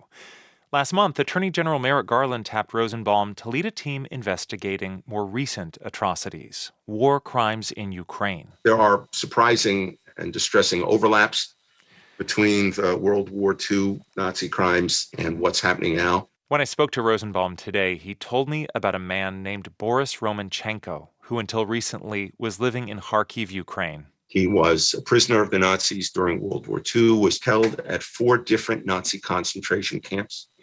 Miraculously, Mr. Romanchenko survived the torments of his Nazi captivity, and he returned home to Kharkiv. During the war, Russians and Ukrainians fought together and died together. In Mr. Romanchenko's case, his survival fortunately occurred, at least until this past March, when a Russian missile struck his apartment building in Kharkiv, and he was killed at the age of 96. The law only allows Rosenbaum's team to investigate the relatively few cases of war crimes involving U.S. nationals in Ukraine. But he told me his team will be sharing information with war crimes investigators from dozens of other countries. These are challenging investigations, but we are used to challenging investigations and prosecutions. What we probably won't have very much of is the kind of evidence that we had in the Nazi cases, which was primarily captured Nazi documents, mostly because not much is reduced to paper writing anymore. On the other hand, there are electronic communications, and the various governments have advanced capabilities to intercept and analyze such communications. So we will have good cases, I'm convinced of that. Just to give us a specific idea of how this works, you take a place like Bucha, where Ukrainians returned after the Russian retreat to find what appeared to be horrific crimes committed against civilians. What would your team do in that context to try to gather evidence for a war crimes prosecution? Well, if we were investigating that scenario, of course, you'd want to speak with witnesses. You'd want to see what communications might have been intercepted. You would want to establish the order of battle for that time and place, what units on the Russian side were present, whom they reported to. And of course, there would be forensic analysis of the remains and crime scene reconstruction potentially. When you were gathering evidence to prosecute Nazis, you were looking at crimes that had been committed decades ago. These are crimes that have been committed in a place that is still an active war zone. How much more difficult is it to gather evidence and prosecute these cases while the war is still being fought? The fact that the war is still underway obviously brings new challenges to the work, but it doesn't prevent us from doing capable investigations. So unlike the cases that I've worked on in the past, the offenses are ongoing and the crime scenes in some instances are going to be difficult to reach or even for some time impossible. Also, in the World War II cases, the Nazi government of Germany was succeeded by a responsible German government that acknowledged Germany's responsibility for wartime crimes, including the genocide of European Jews. That post-war government provided our agency with invaluable investigative assistance. Will the Russian government provide assistance to investigations anytime soon? The question virtually answers itself. If the perpetrators in these cases are often Russian troops who have returned to Russia, what is the chance of anyone actually being held accountable, of victims getting any real justice? I'm optimistic that justice will be obtained. It doesn't always happen right away. There are many, many instances of perpetrators of atrocity crimes, even the leading figures in a government like Milosevic, being brought to the bar of justice. It takes time. Same with Charles Taylor and others. But I am optimistic that what Attorney General Garland said when we were together with DOJ colleagues and State Department colleagues in Ukraine last month is to be reality in these cases. And he said, quote, "There is no hiding place for war criminals." What are the special challenges to prosecuting war crimes as opposed to a typical criminal trial? Well, commonly, the war crimes are committed in a manner intended to physically eliminate those people who, had they survived, would normally have been inclined to cooperate with a government investigation. Witnesses on the victim side are hard to find. Some people simply cannot bear to reopen those psychological wounds. We've had that experience in the World War II cases. Not every Holocaust survivor is prepared to talk about their victimization publicly. That leaves you sometimes with cohort witnesses, comrades, so to speak, of the perpetrators as your best witnesses. And they, of course, are reluctant in the extreme to testify lest they incriminate themselves. As somebody who spent much of your career prosecuting Nazi war crimes, what is your reaction when you hear Vladimir Putin say this invasion of Ukraine is an effort to denazify that country? When I hear that, for me, it's like fingernails on a chalkboard times 1,000. It's cruel. It's false. This is not a Nazi government by any stretch of the imagination. I think after almost 40 years of investigating and prosecuting Nazi perpetrators, I know a Nazi when I see one. This is yet another outrage from the Kremlin. Eli Rosenbaum is the counselor for war crimes accountability at the U.S. Department of Justice. Thank you so much for speaking with us. Good to be with you. The Supreme Court's ruling last month on abortion has created uncertainty and confusion in many places, including on college campuses. In many states, university health centers are trying to understand what level of care they can provide to newly pregnant students before school starts back up this fall. NPR's Sequoia Carrillo reports. If a pregnant student walks into the health center at the University of Michigan, the response they receive is never exactly the same. That's because health workers don't really follow a script. We take those conversations in the context of that human being who's sitting in front of us. Dr. Susan Dwyer-Ernst is chief of gynecology at the university's health service. She says her questions shift based on the person. We need to understand their past medical history and assess whether they've been having regular periods. Are they at risk for ectopic pregnancy or miscarriage? Lately, Dr. Ernst has been thinking a lot about how those conversations with student patients may have to change. Michigan is one of several states with long dormant abortion laws that weren't enforced. But now, as abortion bans take effect, some university health providers are trying to figure out their role in the changing legal landscape. We're currently working with our legal team to actually lay out the appropriate scripts so that we do stay within the law. While in the vast majority of places, universities do not provide abortions, most do offer counseling to pregnant students and try to help them understand all of their options. Some centers help to arrange travel to clinics and offset the cost of the prescription or procedure. But now, in some places, even that is in jeopardy. Some states have criminalized traveling and aiding and abetting traveling. Kimberly Harris teaches constitutional law with a focus on reproductive rights at Texas Tech University. She says most states have laws that make it illegal to aid or abet in a crime. That means you can't, for example, help someone rob a bank. So if abortions are criminalized, it places health workers in a difficult position. I don't know how the courts will rule on that, but it's something that is making people worry. Bigger schools like Texas Tech and Michigan have resources to deal with these worries. They have legal teams to help parse through confusing language. But some small rural colleges don't have all that support. We are a very small private college, and we don't have a health center. That's Christine Preziosi. She's at Prescott College in central Arizona. Primarily, our students on campus seek health care within the community. She says that currently some students wind up driving nearly 2 hours to reach a Planned Parenthood. The closest are in Flagstaff and Phoenix. But with Roe overturned, Arizona's Attorney General has said that a century-old law banning abortions is now enforceable. He's working to remove an injunction that has blocked the law for nearly 50 years. Outside of Arizona, the closest Planned Parenthood is 4 hours away in California. But even if students can get there, there's still a very large concern: confidentiality. I think it's the fear of being tracked if a student is leaving one state to go to another. And will the college be asked any questions about them traveling for reproductive health care? How do we help protect that? Preziosi says she doesn't have all the answers yet.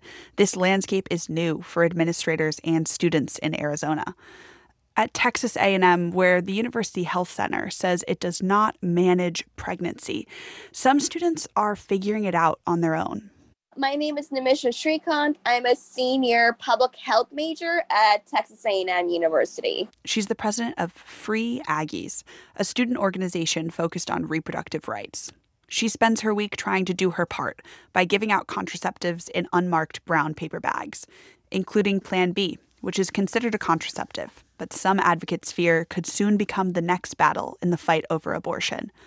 Shrikant says some students are afraid to buy these products at the Student Health Center. So if you do go into the pharmacy there, what if someone sees you buying a Plan B? Some people are just not comfortable with that. Shrikant and her organization paused their services after Roe was overturned to make sure they were still in the clear. But a few weeks ago, they started back up and don't plan to stop anytime soon. We'll be providing services until we are told that we cannot legally anymore. With many colleges and universities rethinking their policies, and some avoiding the issue altogether, student groups like Srikanth's could become a vital alternative. Sequoia Carrillo, NPR News. Thank you for listening to All Things Considered from NPR News. This is 90.9 WBUR. Coming up on All Things Considered, COVID patients finding black market ivermectin. That story is still ahead. We're funded by you, our listeners, and by Boston Lights. Enjoy an evening lantern experience at Franklin Park Zoo with displays of hundreds of lanterns. Advance tickets required at franklinparkzoo.org. Even Wall Street was hot today. The Dow gained nearly 2.5%, 754 points, to finish the day at 31,827. S&P rose a little more to 2.75%. It settled at 3937. The Nasdaq picked up even more territory, over 3%, to finish the day at 11,713. City of Medford has agreed to host community deal with Mystic Cultivation to build the city's first marijuana cultivation establishment. The facility will be an indoor growing site located on Mystic Avenue. The company still needs a special permit approval from the Medford Zoning Board of Appeals and approval from the State Cannabis Control Commission. Medford already has 2 recreational marijuana retail businesses. It's 5:19. We're funded by you, our listeners, and by Liz Linder Photography, creating portraits and stories for life and work. Pictures talk at lizlinder.com. And MathWorks, creators of MATLAB and Simulink software, sponsor of Growing Healthy Futures with Greater Boston Food Bank. MathWorks.com/GBFB. Searing temperatures through the evening hours, only falling to the mid-70s overnight tonight. Should be a light wind tonight. And then for tomorrow, hot, humid, back up to the low to mid-90s, feeling closer to 100. Thursday could have a thunderstorm in the afternoon, providing a bit of relief. Otherwise, bright sunshine, breezy and hot, still around 94 degrees. 88 degrees now in Boston. This is WBUR. Support for NPR comes from this station and from Subaru with the 2023 Subaru Crosstrek, an SUV with standard symmetrical all-wheel drive and an available 182 horsepower engine.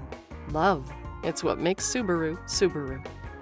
And from Ooma, a cloud-based phone service for businesses of any size that comes with an automated virtual receptionist, video meetings, and mobility features to connect to customers and coworkers anywhere. More at ooma.com. This is All Things Considered from NPR News. I'm Juana Summers. And I'm Ari Shapiro. COVID hospitalizations are once again on the rise thanks to a new subvariant. But not everyone wants to go to the ER if they get seriously ill. And for Americans who don't trust the medical establishment, there is a network of doctors and natural healers ready to push unproven cures for COVID. NPR's Jeff Brumfiel has more on the black market for bogus COVID treatments.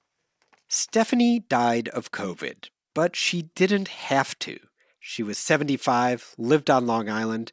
A few years ago, she was sucked into a world of conspiracy theories. When COVID came, it got worse. Stephanie's daughter, Lori, remembers what her mother used to tell her about the vaccines. Everybody who got vaccinated is going to die. We're only using first names to protect the family from online harassment. Because she feared the vaccines, Stephanie refused to get one. Then, just before last Thanksgiving, she caught COVID. She was really not feeling well. And I was like, you know, just go to the doctor. But Stephanie didn't go. She was plugged into an alternative medical network. It's a small group of fringe doctors, natural healers, and internet personalities who reject COVID vaccines, even though the CDC currently estimates that unvaccinated individuals are 6 times more likely to die of COVID. There's just tons of papers in journals showing that the vaccines are safe and effective. They are not. They are not safe or effective. That's one of these vaccine deniers speaking on a conservative podcast. He's a doctor named Pierre Corey. In his alternate medical universe, there is another drug that cures COVID. It's called ivermectin. People who've used ivermectin, their license has been threatened. I have 8 complaints to my medical board. I don't know what's going to happen to my license. There's a good reason his medical license might be under investigation. Everyone from the American Medical Association to the Food and Drug Administration tell doctors not to prescribe ivermectin for COVID. David Gorski is a physician at Wayne State University in Michigan. He says ivermectin was tested early on in the pandemic. It doesn't work. The non-fraudulent, non-messed up clinical trials are all pretty uniformly negative. Gorski is a cancer surgeon. For years before COVID, he tracked doctors who offered alternative cures for cancers, and he sees plenty of parallels. Many of those pushing ivermectin promote it as a miracle cure. In the case of Pierre Corey, he offers personal consultations to sick COVID patients for $400. It all sounds really familiar to Dr. Gorski. COVID's no different than quackery going back centuries. Corey did not respond to NPR's questions in time for our deadline, but he's been everywhere on right-wing media promoting ivermectin. And people like Stephanie were paying attention. In text messages, Stephanie's friends were passing around an ivermectin-based treatment that Corey helped develop. Timothy Mackey is a professor at the University of California, San Diego, who studies online pharmacies. He says ivermectin promoters have spent months hyping the drug. They're creating demand. And this demand is being, circulated in all these different online groups. It's hard to quantify how many people are seeking out ivermectin on the black market. It's not something easy to track. But Mackey believes that many Americans are affected. There's probably, thousands of people, tens and thousands of people that have looked for drugs, tried to buy something, maybe been defrauded, and at worst, maybe even been harmed from these products. And one of the people who sought out these drugs was Stephanie. A friend gave her the name of a woman in Florida who was willing to sell her ivermectin and some other unproven COVID drugs. Stephanie's order came to $390. She was just waiting for the pills and really did not want to do anything else. Lori's mom was getting sicker and sicker and refusing to go to the hospital. Lori was worried that she'd invested so much in these mail-order pills. And I was like, who'd you buy it from? Because I had read a lot of stuff about, people getting it illegally. And she's like, I got it from a doctor. And I was like, you sure it's a doctor? And she was like, yeah, it's definitely a doctor. Except it wasn't a doctor. The woman's name was Elizabeth Starr Miller. According to her LinkedIn profile, she's a quantum healer who works as a loan officer. In text messages shared with NPR by Stephanie's family, Miller repeatedly told Stephanie to be wary of the hospital. Quote, my concern with you going to a hospital is they will not give you the medication that you need, she said. These hospitals are corrupt. Meanwhile, the drugs weren't arriving. After a few days, Stephanie worried she might be getting conned. Nothing came for me today. Are you sure we're not being scammed? She wrote. I would never scam anyone, Miller responded. Stephanie became so ill she had to be rushed to the local hospital. That same day, the drugs arrived, stuffed inside a plain brown envelope. And when Lori looked at them, she found ivermectin that wasn't licensed for use in the U.S. The pills appeared to be made by Indian pharmaceutical companies. Except when NPR shared photos of one of the packets with pharmaceutical researcher Tim Mackey, he wasn't even sure that the Indian company had made them. It looks highly suspect the way this pill pack is kind of set up to begin with. Mackey points to one stamp on the pack. It's a real certification in India, but he's also seen it before on fake pills from overseas. Once you see this mark here, you pretty much are going to throw out that sample. I called Elizabeth Starr Miller, the woman who sold Stephanie the suspicious drugs. I wanted to learn more about how she came to get the pills. At first, she told me she had nothing to do with them. I don't prescribe the medicine. Someone else does and ships it from here. You shipped the medicine. You sent her the tracking number. I have the tracking number. Okay, I'm not going to go into this because that woman went into the hospital, and after I repeatedly told her not to go into the hospital... The call went dead. A few minutes later, though, she called me back. I promised to the bottom of my heart, bottom of God, I would never hurt her or anyone else, sir, ever. Miller told me she is one of well over 100 doctors, homeopathic healers, and online pharmacists willing to sell ivermectin. She claims she consulted a doctor about Stephanie, but she says that doctor has since died of cancer, and she had no notes from the meeting. She says she believed the drugs would help, and that she can't be blamed for Stephanie's death. This is a grown woman who made the choice, asked for it, and I was just trying to help her. I was not trying to hurt her. I would never try to hurt anybody. Stephanie's faith in the unproven cures cost her valuable time.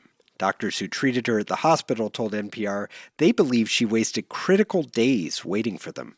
Stephanie declined, she grew weaker, and eventually she succumbed to COVID just a few days after Christmas. I called Lori to let her know that the drugs Stephanie had ordered weren't FDA approved and were highly suspect. Wow, that is so sad. Oh my God. I just feel like it's so abusive. Oh, so bad. Lori and the rest of Stephanie's family have begun to heal in the months following her death, but she remains angry that both misinformers and profiteers continue to operate, promoting unproven treatments to the public. Jeff Brumfield, NPR News.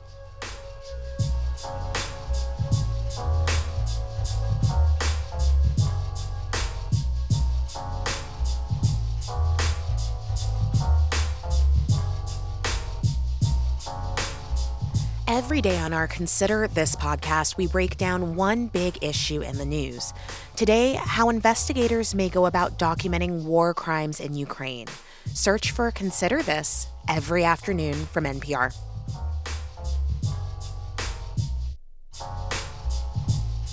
This is NPR News. This is 90.9 WBUR in Boston. Tonight, Major League Baseball's All-Star Game. The Sox will be well represented. Rafael Devers is in the starting lineup. Xander Bogaerts and J.D. Martinez will be on the bench for the American League. The game in Los Angeles starts at 8 p.m.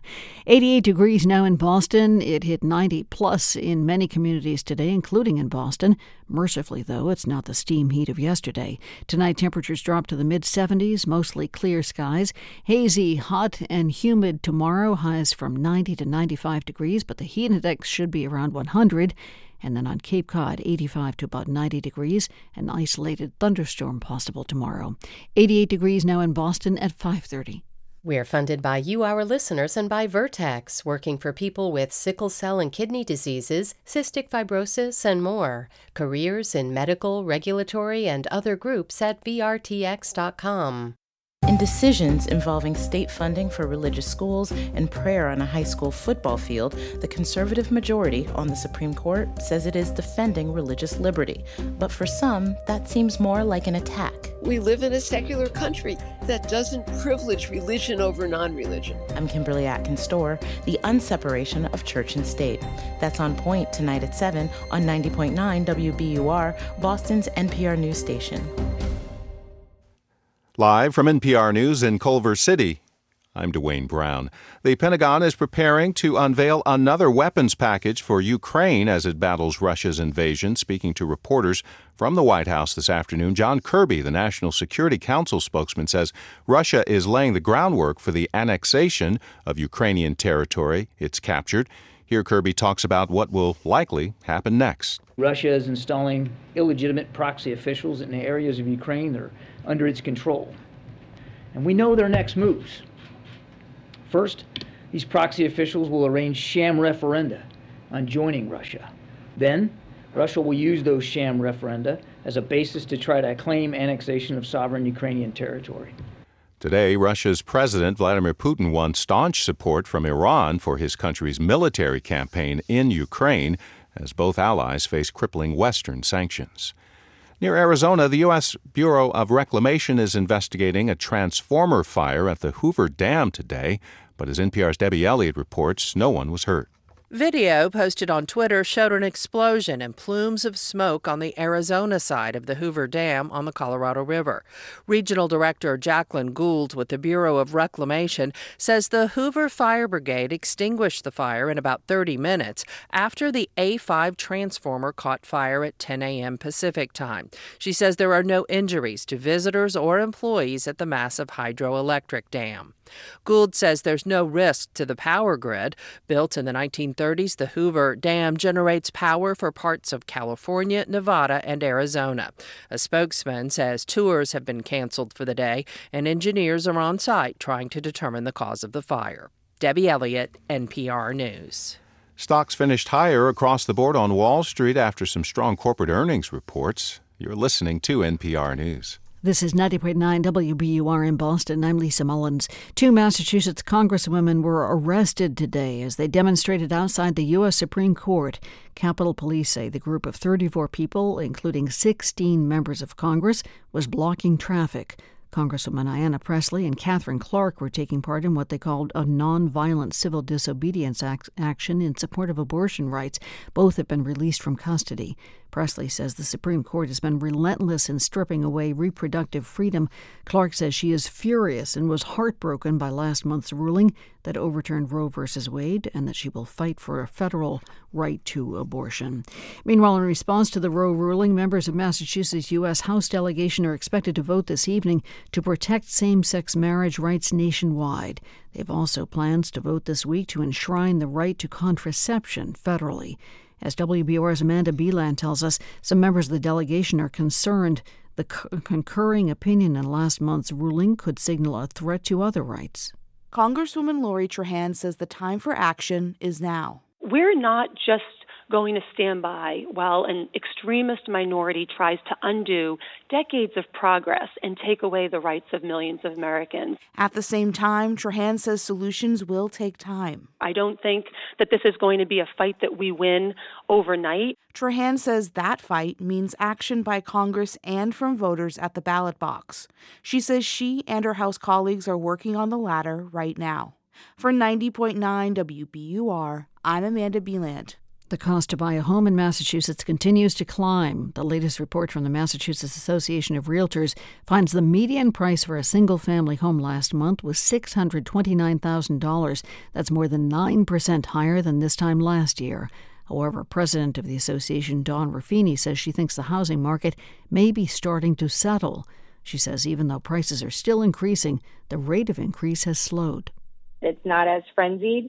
Unfortunately, the interest rates and inflation are pricing some buyers out of the market, so it's giving a little bit of relief in terms of pressure for competition. New listings for single-family homes are down by nearly 4% compared to last year. Closed sales are down by more than 10% year over year. High heat this evening, only falling to the mid-70s overnight tonight. Should be a light wind around for some modest relief. Tomorrow, just about as scorching as today. Hot and humid, back up in the low to mid-90s, feeling closer to 100.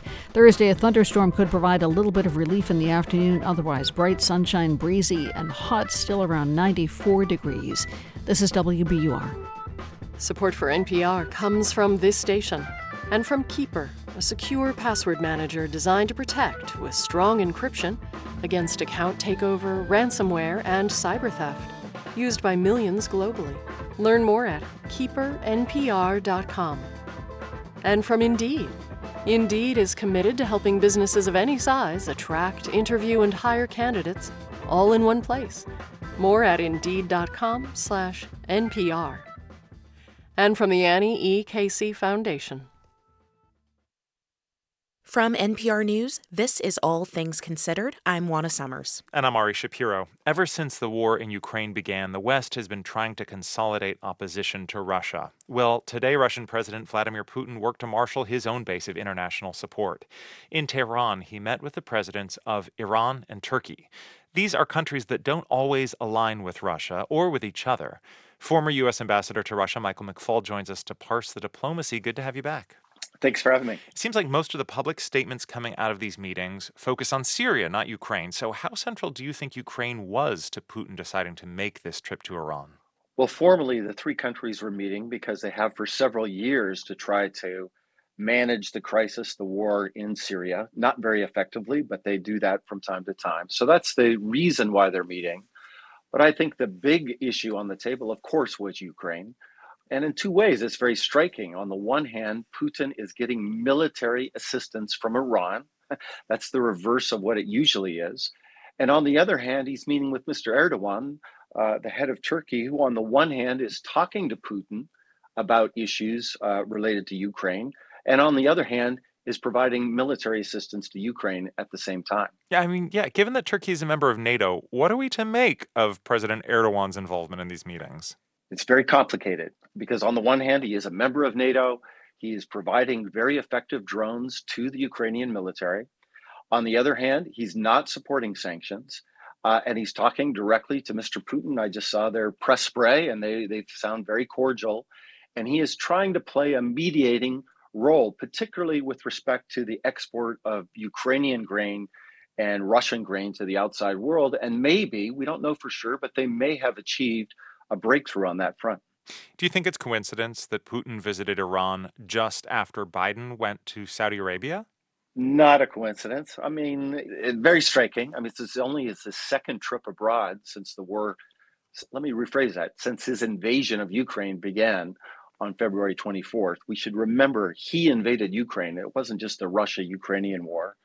But I think coming in the wake of President Biden's visit and shoring up our relationship with our partners in the Middle East, Putin is now doing the same. It reminds me a bit of the Cold War, East versus West. The NATO bloc, the European bloc, the democratic bloc in Europe is stronger and tighter than ever before. But you also see Putin strengthening his relationships with China and Iran on this trip, with a couple countries like Turkey in between. The NATO alliance has been a clear, strong, stable alliance for a long time, with some changes around the edges. How new is this kind of Russia, Iran, China axis that is forming? Well, first, NATO has been around for a long time, but Putin has done a ton to strengthen it since he invaded Ukraine. 2 new members, more solidarity than ever before. And as a result of that, he is seeking deeper ties with countries like China and Iran. That troika of autocracies has been together for a long time. They've done military exercises. But as a result of this war, I see things coalescing to a much greater degree. The liberal democracies on the one hand, and these dictatorships on the other. There's a big economic piece of this puzzle as the West puts sanctions on Russia. Russia and Iran are both oil-producing countries.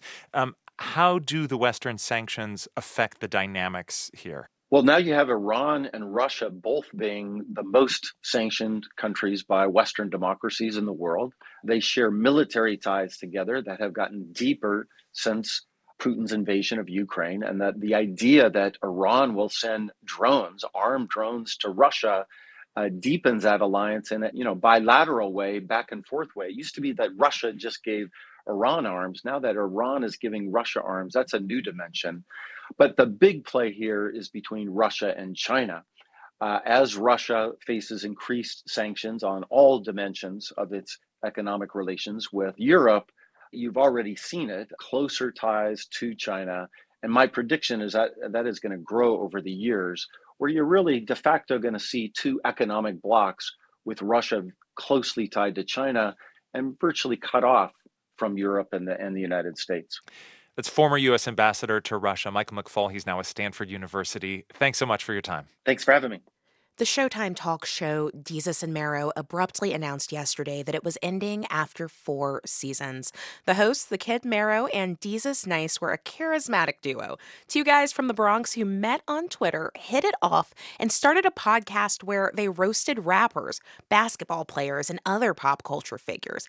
And as NPR's Andrew Limbong reports, the 2 ended up changing the landscape of late-night TV. The end of the show, the duo, the brand, all of it kind of came as a surprise, seeing as in the latest season, they came out with a string of top-tier, as they'd call it, illustrious guests. Derek Jeter, Wanda Sykes, Denzel Washington. Denzel Washington in the house. That is right. Make some noise, a living legend in the building. And the thing about this Denzel interview is that it really encapsulates what made Desus and Mero stand out in the world of late-night TV. Washington was hitting up all the shows to promote his latest movie, Macbeth. And on those shows, he'd recite Shakespeare and talk about the joys of acting, which he did on Desus and Mero, but the duo also had him talking about growing up around the Bronx, the best pizza places along the 2 train, and the women who would approach him after Broadway shows. And it was about an 80-something-year-old woman. She said, boy, if I was about 3 years younger. Right, Gladys, calm down. Gladys, only 3? The Cougars is That's straight. Look at me, sizing me up.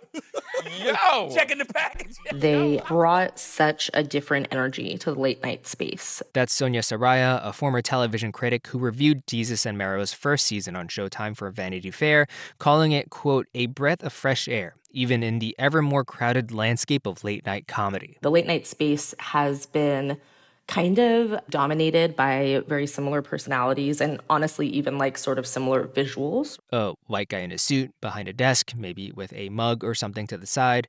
Desus and Mero was different. It was 2 men who were from the Bronx who brought their style and their aesthetic, which was very different from what we saw in mainstream late night TV. And then also really found a way to bring the audience into that space. Jesus Nice and the Kid Mero, real names Daniel Baker and Joel Martinez, met on Twitter and in 2013 started a podcast. Originally, it was called Jesus vs. Mero. Yo, what's good, man? It's the Jesus vs. Mero show. Yep. The premiere, world premiere. We got a red carpet outside right now. Which eventually became Bodega Boys. If you put a gun on Instagram in New York, the cops, there's a good chance the cops will find you and kick in your door. And what differentiated them in the podcast space was their chemistry, their ability to pull from their shared experience of being black in the Bronx and immediately join in on each other's riffs. Officer Buckawski is on, he's in the 47th precinct right now on Facebook looking for guns, pot, marijuana. Prosciutto, come over here. Look at this. Look at this over here. Look at this guy. Okay, the Kid Mero. Kid Mero over here has the 4 or 5 ACP. He's taking the photos. Look at this. Look at this guy. He thinks I got he's some throwback Thursday when I throw your back against that holding cell. All right, that's your throwback Thursday. They got big, especially on Black Twitter, which led to a TV show, first on Viceland and then on Showtime. The rumor mill is currently churning as to whether the two are still a team or if they're still friends, but what's a fact is that they'll leave a mark on media forever. Andrew Limbong, NPR News. You're listening to All Things Considered from NPR News.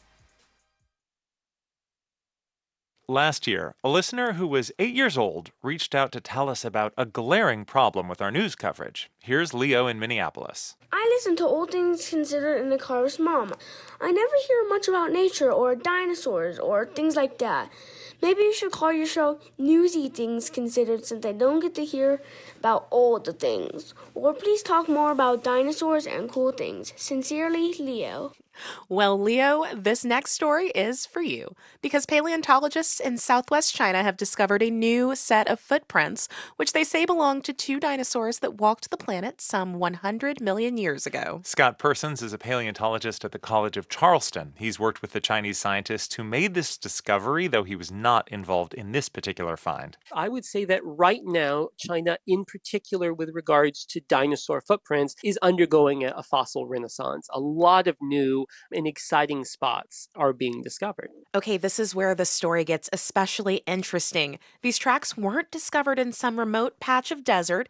An observant diner spotted them at a restaurant embedded in the stone floor of the courtyard. I have to say I've never gone to a restaurant to discover dinosaur tracks. I think it's super rad that people found dinosaur tracks outside of a restaurant. Just the fact that somebody noticed this and called it out, I think is pretty great. And it's a reminder that really the fossil record is all around us. Riley Black is a paleontologist and science writer. Even sometimes when I go on walks around Salt Lake City, a lot of the sidewalks that we have out there are made from early Jurassic sandstone. And I haven't seen a dinosaur in there yet, but you'll see little tracks made by proto-mammals and scorpions and spiders that were crawling all over these sand dunes.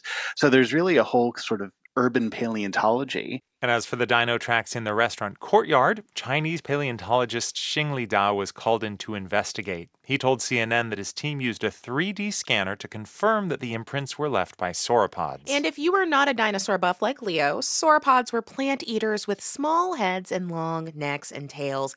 And they were monstrous. Riley Black referred to them as the heavyweights of the dinosaur world. All these dinosaurs hatched out of eggs that are about the size of a grapefruit.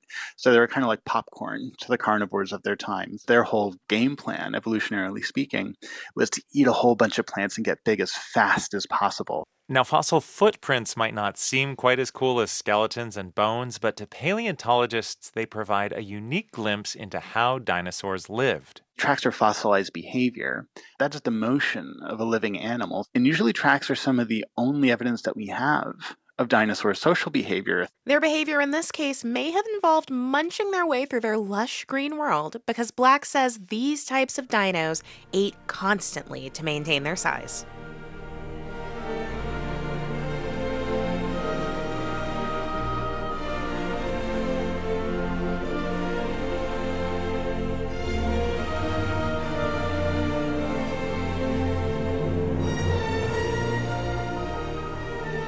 New Mexico's biggest wildfire in recorded history is all but out now. Initial estimates suggest it destroyed hundreds of homes, like a tin-roofed cabin owned by art teacher Anita Ross. I had 30 years worth of every imaginable art supply in there, and there's literally just tin on the ground it burned really hot. There's nothing left in there. Tomorrow on Morning Edition, we'll meet more people affected by the fire and hear what they're going to do next.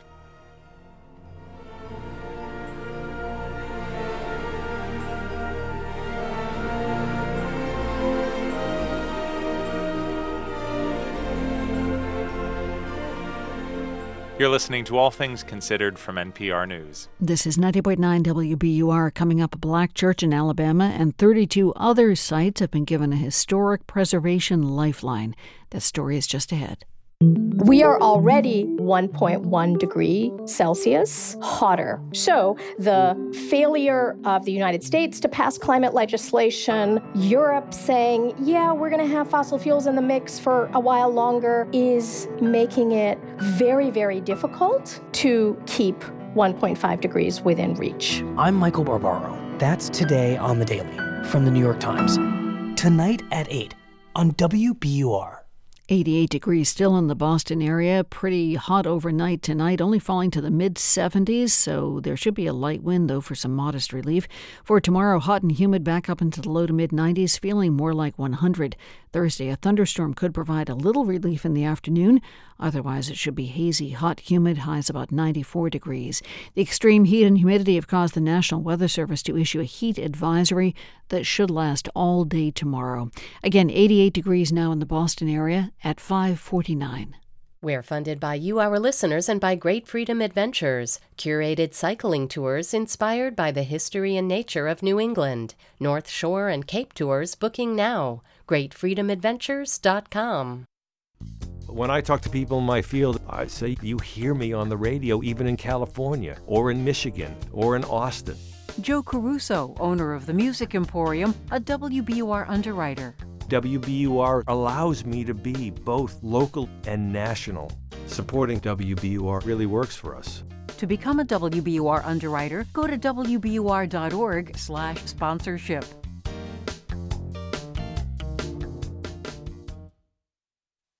This is All Things Considered from NPR News. I'm Ari Shapiro. And I'm Juana Summers. The activists met at the Brown Chapel African Methodist Episcopal Church in Selma, Alabama.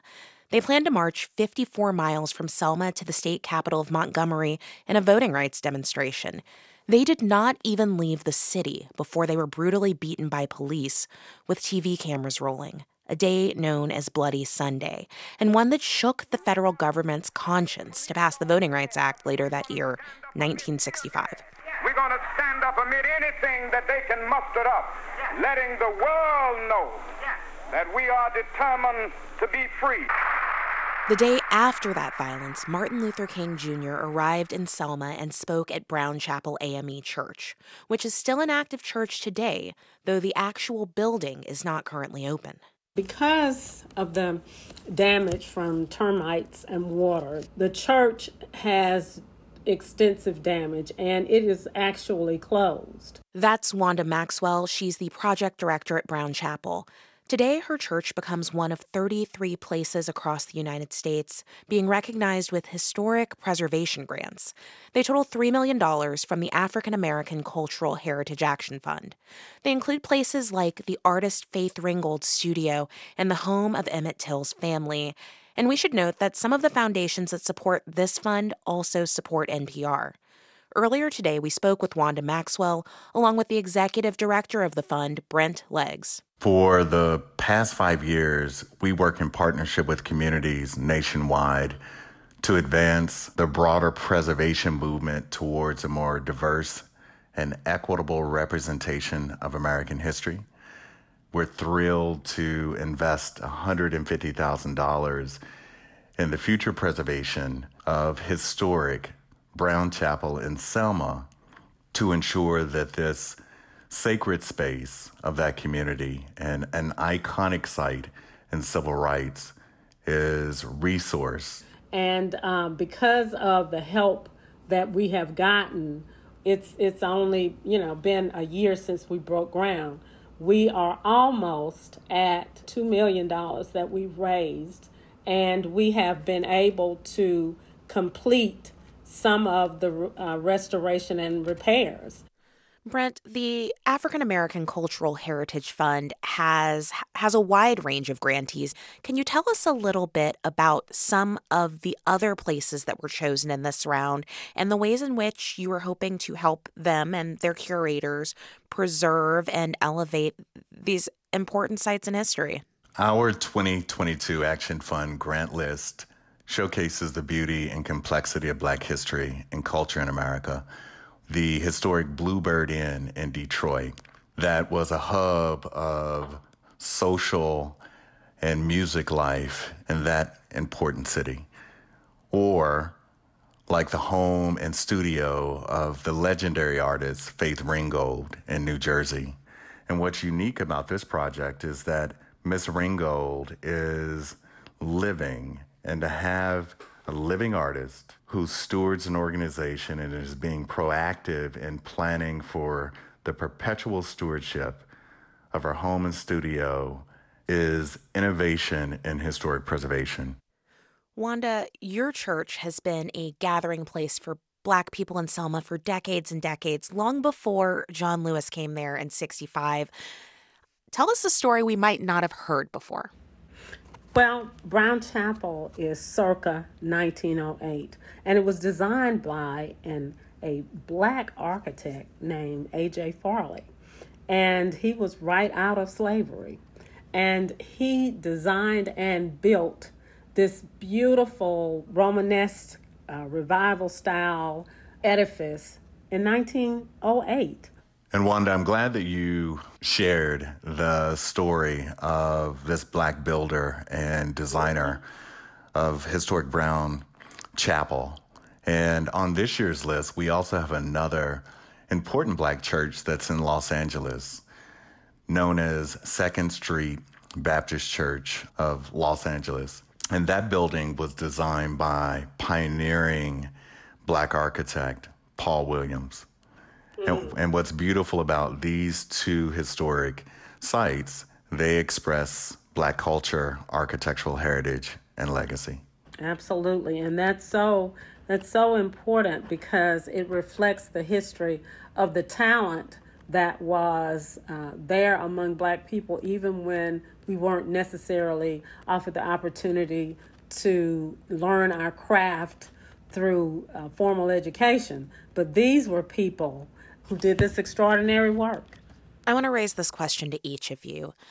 Why do you feel it is important to preserve and restore historical sites that speak to the Black experience and history, even when the history that they are centered on isn't necessarily uplifting, and at times some of it is, frankly, quite painful?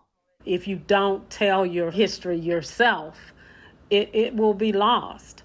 And so this is not only a pilgrimage for people all over the world, but it's a way to learn about the legacy and the contributions of African American people and how they made this country, this great experience and experiment, greater and better for all citizens. So history has to be taught. And if it's not going to be taught to young people in the schools the way it should be taught, then who will do it if we won't? As preservationists, we preserve stories of a painful past, as well as stories about prosperity within the Black community. And we are intentional about balancing public memory because the Black experience is more than racial violence and injustice. Right. A family in Mississippi, the Williams family, that is working to preserve the Duma Pharmacy building in Natchez, Mississippi. This place tells the story of two Black, a doctor and a dentist, early entrepreneurs helping to build a thriving Black commercial district in that city in Mississippi. Their story matters. Their contribution matters.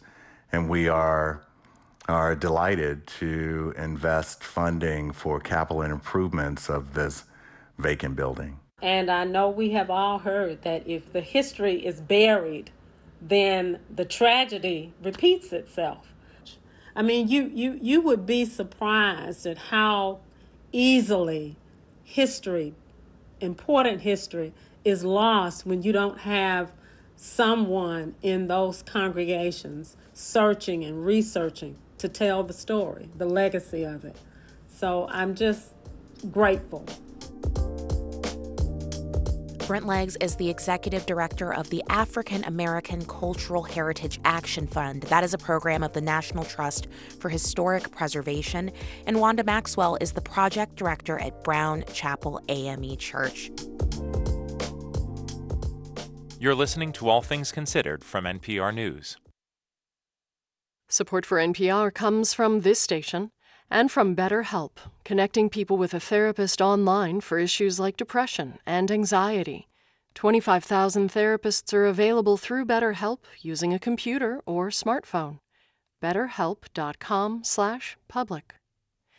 And from Fisher Investments, wealth management from dedicated advisors that tailor portfolios to each client's unique goals. More at FisherInvestments.com. Investing in securities involves the risk of loss. And from Zoom, used by 500,000 businesses, a platform for phone, chat, workspaces, events, apps, and video, enabling real-time collaboration for teams around the globe. Zoom, how the world connects.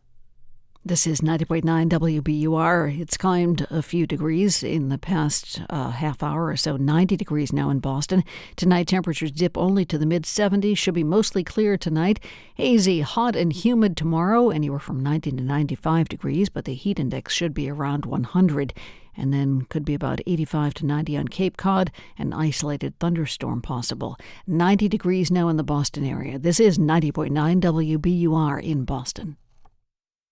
I'm evening host Garo Hagopian, and this is 90.9 WBUR FM Boston, 92.7 WBUA Tisbury, and 89.1 WBUH Brewster. Listen anytime with our app or at WBUR.org. WBUR, Boston's NPR news station. The Biden administration may soon expand the list of who's eligible for a second COVID-19 booster. Many doctors are on board. There is as much COVID around now as almost at any time. People are no longer being as careful as they were. We know that immunity wanes over time. It's Tuesday, July 19th. This is All Things Considered. I'm Lisa Mullins. More on the plans to contain the latest Omicron surge coming up. NPR has an early look at the Biden administration's plan to get health insurance to more children by funding community groups to connect kids with coverage. And the most recent FBI data show that Missouri has the highest rate of black homicide victims. Part of the blame may lie with the state's lax gun laws. The state has virtually no standards beyond the federal standards. What that means is it's basically just open season as far as gun sale and possession. It's 6:01. News headlines are next.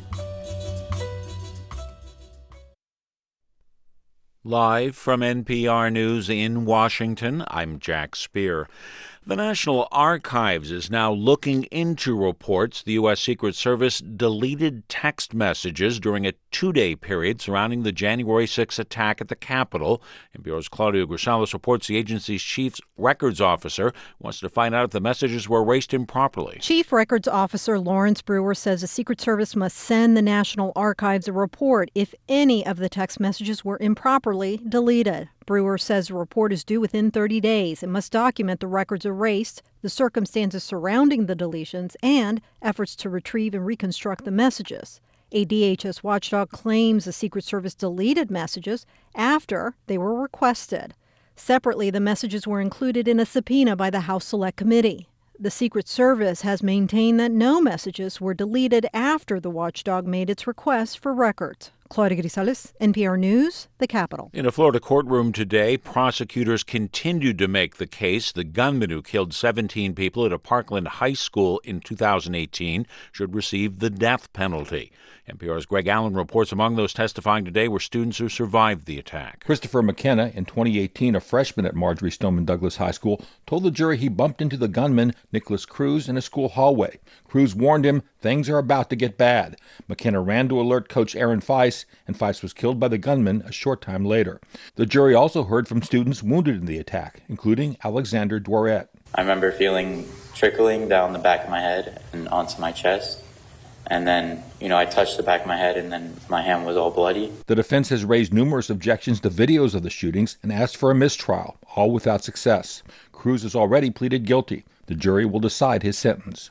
Greg Allen, NPR News, Miami. The UK has recorded its highest temperature in history today. As Willem Marks reports, several locations in London saw thermometers topping 104 degrees Fahrenheit. The highest recorded temperature was in the very heart of England, but Heathrow Airport and the park beside Buckingham Palace were also among the hottest of hotspots. Several rail services were cancelled and many others slowed after train tracks buckled and overhead power cables collapsed. Officials have issued warnings about activities in water after at least 5 fatalities occurred in and around rivers and lakes already this week. The country's weather forecasting service issued extreme heat warnings for much of England. Power grids failed in some areas and the heat warped several major roads. For NPR News, I'm Willem Marks in London. President Biden travels to Massachusetts tomorrow, where he's scheduled to promote efforts to combat climate change. However, according to sources familiar with the president's plans, he is likely to stop short of issuing any kind of emergency declaration that would unlock federal resources to deal with the issue. A strong day on Wall Street. The Dow was up 754 points today. The Nasdaq 353 points. This is NPR. This is 90.9 WBUR in Boston. I'm Lisa Mullins. What's expected to be a July heat wave has begun. Boston hit 93 degrees today at Logan Airport. It's the first of what may be 6 days of 90-plus degree weather in the Boston area. This is the third day this year we've hit 90 degrees in Boston. Many people are heading to the coastline to find relief from the heat. WBUR's Ali Jarmani has this report from Wollaston Beach in Quincy. Even before noon, temperatures already approached 90 degrees, and walkers, runners, and bikers tried to squeeze in some exercise before it got too hot. Patrick Hines was stripped down to his bathing suit, riding along Quincy Shore Drive on a blue bike. His recommendation for beating the heat? Just get out, kick the feet, breathe the fresh air. If you have the ability to get near the seaside, the ocean, in any which way, it's therapeutic, both for the mind and body. Plenty of people are expected to take his advice, and maybe take a dip in the water, too. For 90.9 WBUR, I'm Ali Jarmani. 2 Massachusetts congresswomen were arrested today outside the U.S. Supreme Court. Catherine Clark and Ayanna Pressley are among 16 members of Congress and 18 others taken into custody during a protest of last month's Supreme Court decision that overturned Roe v. Wade. Pressley chanted as Capitol Police walked her away from the demonstration as they arrested her. If we don't get it, shut it down! Capitol Police say the demonstrators were blocking traffic and refused to obey orders to stop doing so. Clark released a statement saying the act of civil disobedience was an example of how she will fight to protect abortion rights. Pressley says she will not let up the fight because abortion rights are human rights. Both lawmakers have been released from custody. The MBTA has a long way to go to hire new employees to fill critical staffing shortages. During today's MBTA board meeting, T General Manager Steve Poftak provided an update on 30 dispatcher positions the Transit Authority needs to fill. He said 6 out of 107 applicants are moving through a process known as pre-employment. These are people who are in training. Some folks do not make it through the training. Some people make a choice in the midst of training that this is not a job they want to do. So I want to be very careful. We're not counting these chickens before they're hatched. The staffing shortage is just one of the corrective actions the T's been required to make following a safety review by the Federal Transit Administration. One board member predicts the shortage won't be filled until sometime next year. Back to the forecast now. Meteorologist Danielle Noyce says there is no relief anytime this week for the hot weather. The thermometer hitting 90 plus already in many communities, including the city of Boston. The start of our heat wave tonight. Temperatures drop into the mid-70s. It'll be mostly clear. Hazy, hot, and humid tomorrow. Highs 90 to 95. Heat index hovering around 100 degrees. Will be 85 to 90 on Cape Cod. An isolated thunderstorm is possible, and not much relief in sight with highs in the low to mid-90s expected to last through the weekend. It is 90 degrees now in Boston at 6:07. We're funded by you, our listeners, and by the Robert Wood Johnson Foundation, supporting those working towards a day when no one has to choose between paying rent, putting food on the table, and protecting their health and the health of others. rwjf.org. It's All Things Considered from NPR News. I'm Ari Shapiro. And I'm Juana Summers. How soon can more Americans get a second COVID-19 booster? That is what the Biden administration is trying to decide right now, whether to significantly expand booster shot eligibility this summer to protect more people against the latest Omicron surge. NPR health correspondent Rob Stein is here to explain. Rob, this has gotten really confusing for some people, so if you could just remind us who is already eligible for another booster and what's being considered by the administration right now. Sure. This is all about second boosters. We're talking about fourth shots. Anyone age 50 and older has been eligible for a second booster since March. Same goes for anyone age 12 and older who has a weak immune system. But that means that most people younger than 50 haven't been eligible for another booster, even though the immunity they got from their first 3 shots has been wearing off. And now, the most contagious strain of the virus yet, the Omicron subvariant called BA.5, is fueling yet another surge. Here's Michael Osterholm at the University of Minnesota. When we look at what's happening with this widespread transmission right now of BA.5, it just really, I think, cries out for what else can we do to reduce the likelihood of serious illness? And boosters are, I think, the obvious answer.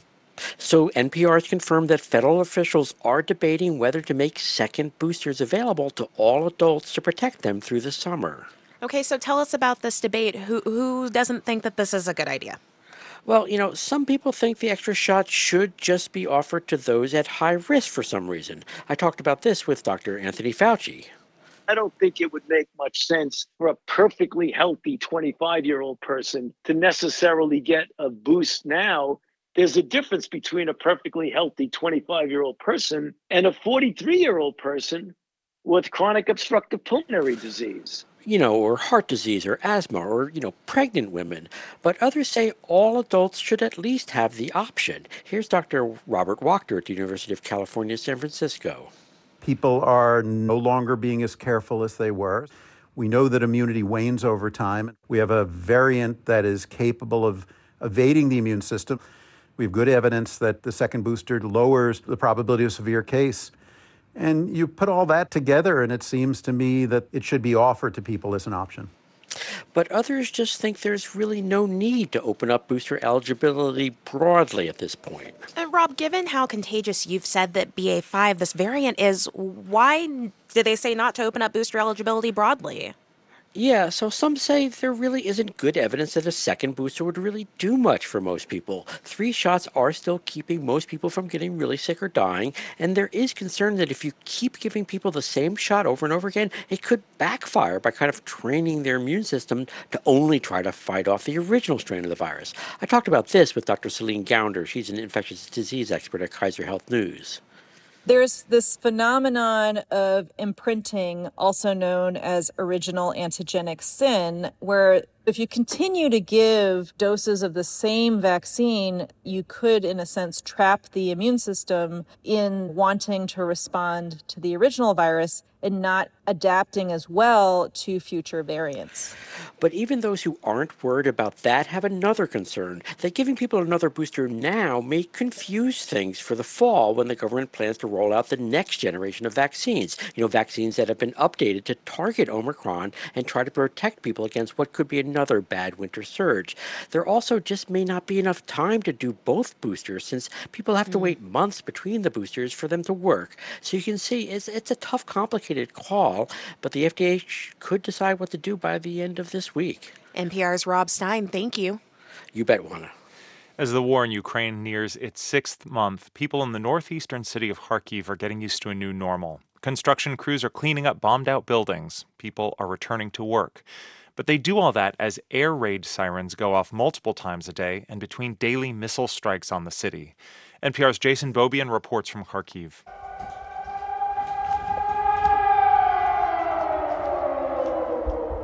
City officials continue to plead with Kharkiv residents to respect the air raid alerts, but the sirens go off so frequently that many people don't. Only when an explosion is particularly loud and presumably close do residents head for the bomb shelters. 21-year-old Anastasia Shapoval says in Kharkiv right now, you have to balance the shelling with the rest of your life. When it's shelling and you go to a coffee shop, I saw on Telegram, okay, it's shelling, but I want some coffee. Okay, I should go for coffee. Shapoval, who just graduated from college, works at a volunteer center that distributes food packets. A few days earlier, a rocket brought down a 5-story building across from the center. Shapoval says another missile hit just 200 yards from her house. But she says Kharkiv is her home, and this is where she wants to be right now. Our shelling, it's not like all day long. No. Most of the explosions are in the northern suburbs and industrial areas, and Shapoval says you get used to it. Like a resident, I understand that, we have a night shelling when, for example, we have air alert and, for example, 15 minutes, so there are 3, 5, 7 bombs in Kharkiv, okay, but not all time. She recognizes that this isn't normal. This current Kharkiv life isn't for everyone, she says, and many of her friends who've left may not come back until the war is finished. When Russia attacked Kharkiv in late February with fighter jets and cruise missiles, ordinary life in Ukraine's second-largest city abruptly came to a halt. The vast majority of Kharkiv's population fled the city. Kharkiv's underground metro stations, which were built by the Soviets to withstand nuclear bomb blasts, became permanent shelters. Thousands of people slept on the station platforms and in subway cars. But now the metro trains are running again. Commuters and families dart in and out of the aging rail cars. And where residents used to sleep in the subterranean stations to escape the bombing raids, volunteers now offer first aid classes.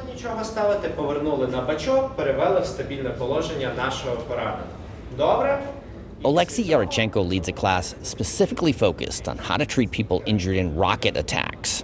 He demonstrates how to use a tourniquet and bandage a shrapnel wound. It's War First Aid 101. Alexander Maltsev just watched one of the classes.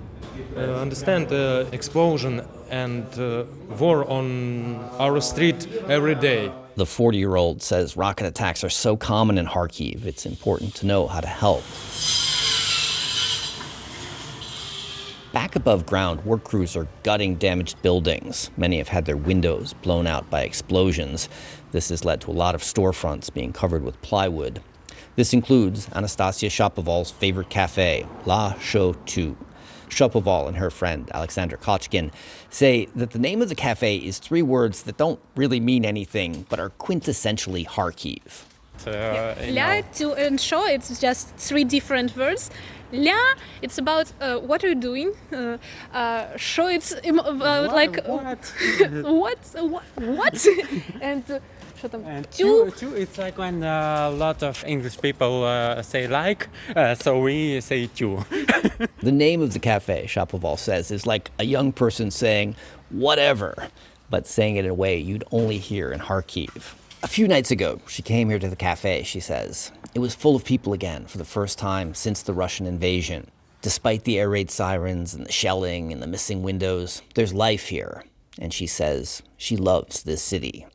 Jason Beaubien, NPR News, Kharkiv, Ukraine. Western Europe is in the grips of a brutal heat wave that is breaking records and spreading further north than ever before. Britain registered its highest ever temperature at over 104 degrees in London, and wildfires have broken out across Portugal, Spain, and France, killing hundreds. NPR's Eleanor Beardsley reports from Paris.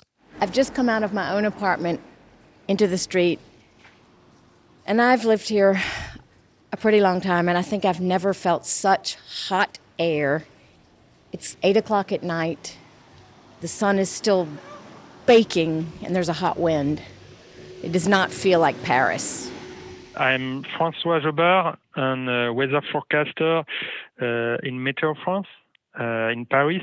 Jobard agrees it doesn't feel like Paris, where the average summer temperature is around 80. He switches to French to get more technical. This afternoon was 105 degrees, the second hottest day registered in Paris in 150 years, since the first weather station was put in a Central Park in 1873. From then until 2019, there was only one day where it got that hot, and that was in 1947. Jobard says the heat waves will become more frequent and intense because greenhouse gases have undeniably caused global warming. He says the current heat dome is due to air from North Africa and the Sahara Desert that's stagnating over Europe. Sebastian Mernild is a professor of climate change and glaciology at the Climate Institute of the University of Southern Denmark. I reach him on the phone in Italy, where he's on vacation. So that's why I'm just walking on the street with my family here. Mayor Neild says warm air from Africa is going farther north because the jet stream is weakening and becoming more unstable. And that's happening because Arctic temperatures are rising faster than everywhere else. The Arctic actually keeps up, roughly speaking, on average 3 times faster compared to the global mean temperature change. The Arctic is heating up 3 times faster than everywhere else. Mayor Neild says it will all get worse until we reduce our greenhouse emissions. In Paris, most apartments don't have air conditioning. I wanted to see how Parisians are coping. I lower the shades to keep the sun out and close the windows all day. And when I get up in the morning very early, I open them and try to get some fresh air in. And I have the fans going, says Adnan Abadi. Excusez-moi, madame. Another woman tells me she has no time to talk because she's got a bag of ice that's melting, and her little son, who's holding her hand, is not well from the heat and sun. Many people say they haven't felt heat like this since the summer of 2003, when more than 30,000 mostly elderly people died across Europe, with 14,000 deaths in France alone. Eleanor Beardsley, NPR News, Paris.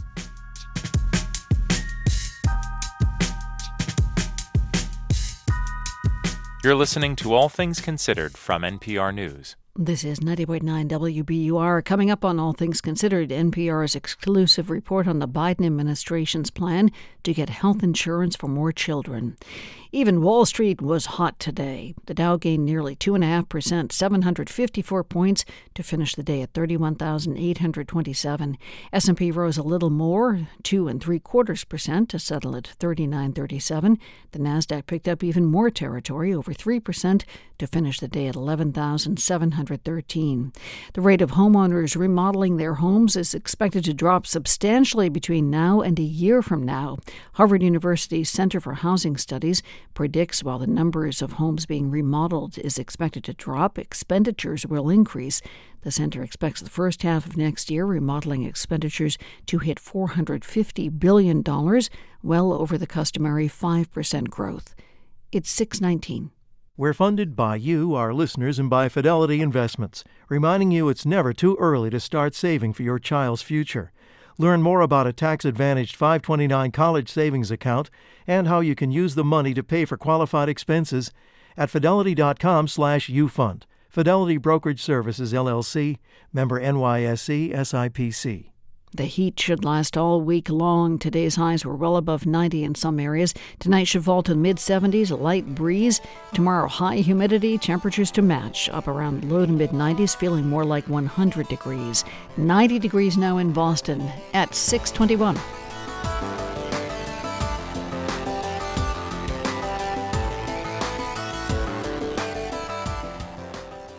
This is All Things Considered from NPR News. I'm Ari Shapiro. And I'm Juana Summers. Black Americans made up 14% of the U.S. population, but accounted for more than half of all homicide victims in 2019, the most recent year with available data from the FBI. And Missouri stands out as the state with the highest number of Black people killed in homicides per capita. That is according to the latest annual study by the Violence Policy Center. Josh Sugarman is the group's executive director and joins me now. Thanks for being here. Thank you for having me on. So, Josh, this is the 6th year in a row that your organization found Missouri to have the highest rate of Black homicide victims, and the state saw that rate jump 45% between 2014 and 2019. Any indication as to what is behind that stark increase? The only thing that we can look at is the data we receive from the FBI. And so what we've seen, probably the most striking factor is the involvement of guns in Black homicide victimization. In Missouri, 95% of Black homicide victims were killed with a gun. So across the board, we find in this study, it's not just in Missouri, but across the country, the role played by firearms. But certainly in Missouri, it's striking. I grew up in that state, and I have to wonder, when you look at Missouri and other states, how much of this is about accessibility of guns by purchasers, how easy it is to obtain a gun in certain states? When you look at Missouri, the state has virtually no standards beyond the federal standards for gun sale and possession. And that is not unique among some of the states that we've looked at in the study that rank in the top 10. What's just as important is the fact that in Missouri, communities and jurisdictions that want to address this problem on a local level, say, for example, Kansas City, St. Louis, they can't do so because of what's known as a statewide firearms preemption, which means that no jurisdiction can pass a gun law tougher than the state standards. You know, we should point out here that your group advocates for gun control and you're highlighting access to firearms as a problem here.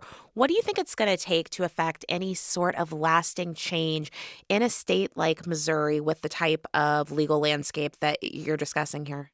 I think in Missouri, it depends upon, first of all, the ongoing activities of grassroots advocates, community members, and other stakeholders to make sure their voices are heard, which they are, and they work very hard every day at this, preventing this type of violence.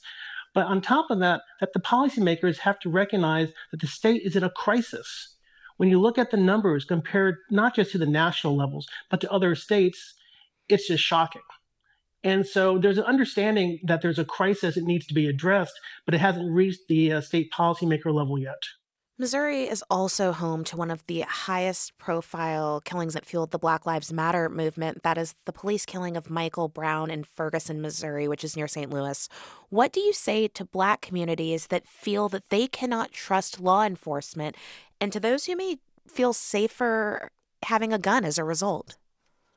While that reaction can be understandable, the fact is that regardless of a person's race or ethnicity or sex, guns are rarely used in self-defense, whether in justifiable homicides or in non-fatal prevention. And an unfortunate reality is that in the past 2 years, the gun industry has focused on marketing to communities of color, Black Americans, Latino Americans, Asian Americans in the context of COVID and episodes like you describe. This study is based on data from the year 2019, which is the most recent year from which data is available. What do you expect data from 2020 and 2021 to look like, particularly given that those 2 years track with the COVID pandemic? It's hard to say what the trends will reveal, but unfortunately, we just know what other agencies have reported, the trends being reported, but we would not be surprised, obviously, if these numbers do go up. Josh Sugarman is the executive director of the Violence Policy Center. Thank you so much for your time. Thank you for having me on. About 4 million children don't have health insurance in the U.S., so a fall on the playground and a broken arm could potentially cause financial catastrophe for a family. And if kids don't go to the doctor, that can mean missed shots, asthma getting out of control, or other illnesses getting worse. Now the Biden administration is set to spend a record amount of money to get more kids covered. NPR health policy correspondent Selena Simmons-Duffin reports. More than half of uninsured children actually already qualify for free health insurance through either Medicaid or CHIP, the Children's Health Insurance Program. The challenge is to find those kids and help their parents sign up for coverage. Today, the Biden administration announced it's sending $49 million to community groups to do that work. Back to school is a great time for it, says Nicole Smith-Anderson of the Greater Flint Health Coalition. Their $1.5 million grant will fund outreach workers all over the county trying to find families wherever they can. Back to school fairs, any sort of meet the teacher nights, when there's kindergarten roundup. In Michigan, she says the sign-up process for Medicaid and CHIP is pretty simple. She says it can take 30 minutes or less, but you don't have to do it on the spot. It can be a lot, right? When you're at a school fair and all these different people are giving you papers and there's a lot going on. So if we say, okay, we're going to call you tomorrow at whatever time when you're available, we're a lot more successful in getting that taken care of. Smith-Anderson's organization has gotten federal grants for this work before, but this year the Biden administration is sending out more money than ever.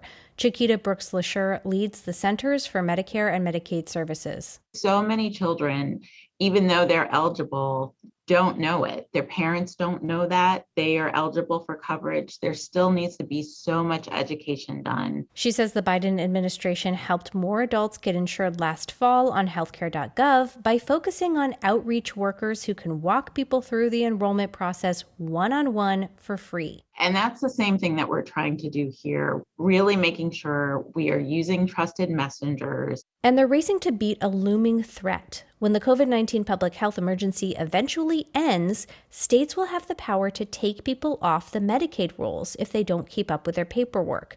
States haven't been able to do that since the pandemic started. Because of that, nearly 7 million children who have Medicaid right now may lose it, says Joan Alker of the Georgetown Center for Children and Families.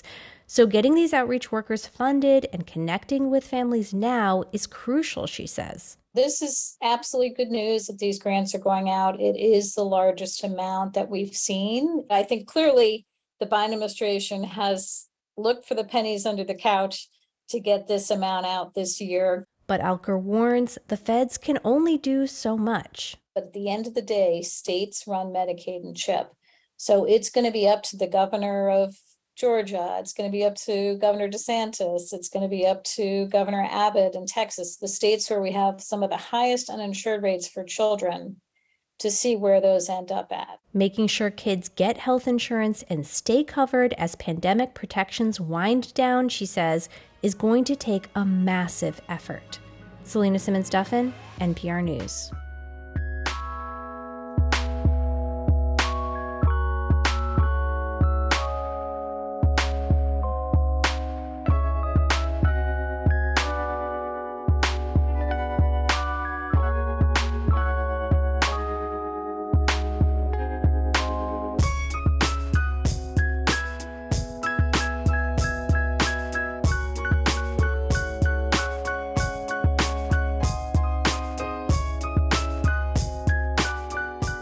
This is NPR News. And this is 90.9 WBUR. Tonight at Major League Baseball's All-Star Game, the Red Sox will be well represented. Rafael Devers is in the starting lineup. Xander Bogaerts and J.D. Martinez will be on the bench for the American League. The game in Los Angeles starts at 8 p.m. Stay informed with all that's happening in the news. Go to WBUR.org, or if you have a smart speaker, ask it to play WBUR. It is 88 degrees now in the Boston area at 6:30, and Marketplace is coming up next. We're funded by you, our listeners, and by MathWorks, currently hiring for both technical and non-technical positions in their Natick headquarters. Learn more at mathworks.com/careers. Tanglewood, presenting the Boston Symphony Orchestra, Boston Pops, guest artists, and more in the Berkshire Hills this summer. Details and performance schedule at tanglewood.org. And the Elliott Hotel in Boston's Back Bay. Deluxe accommodations and kid-friendly personalized service where families can relax in 1- and 2-bedroom suites. ElliottHotel.com.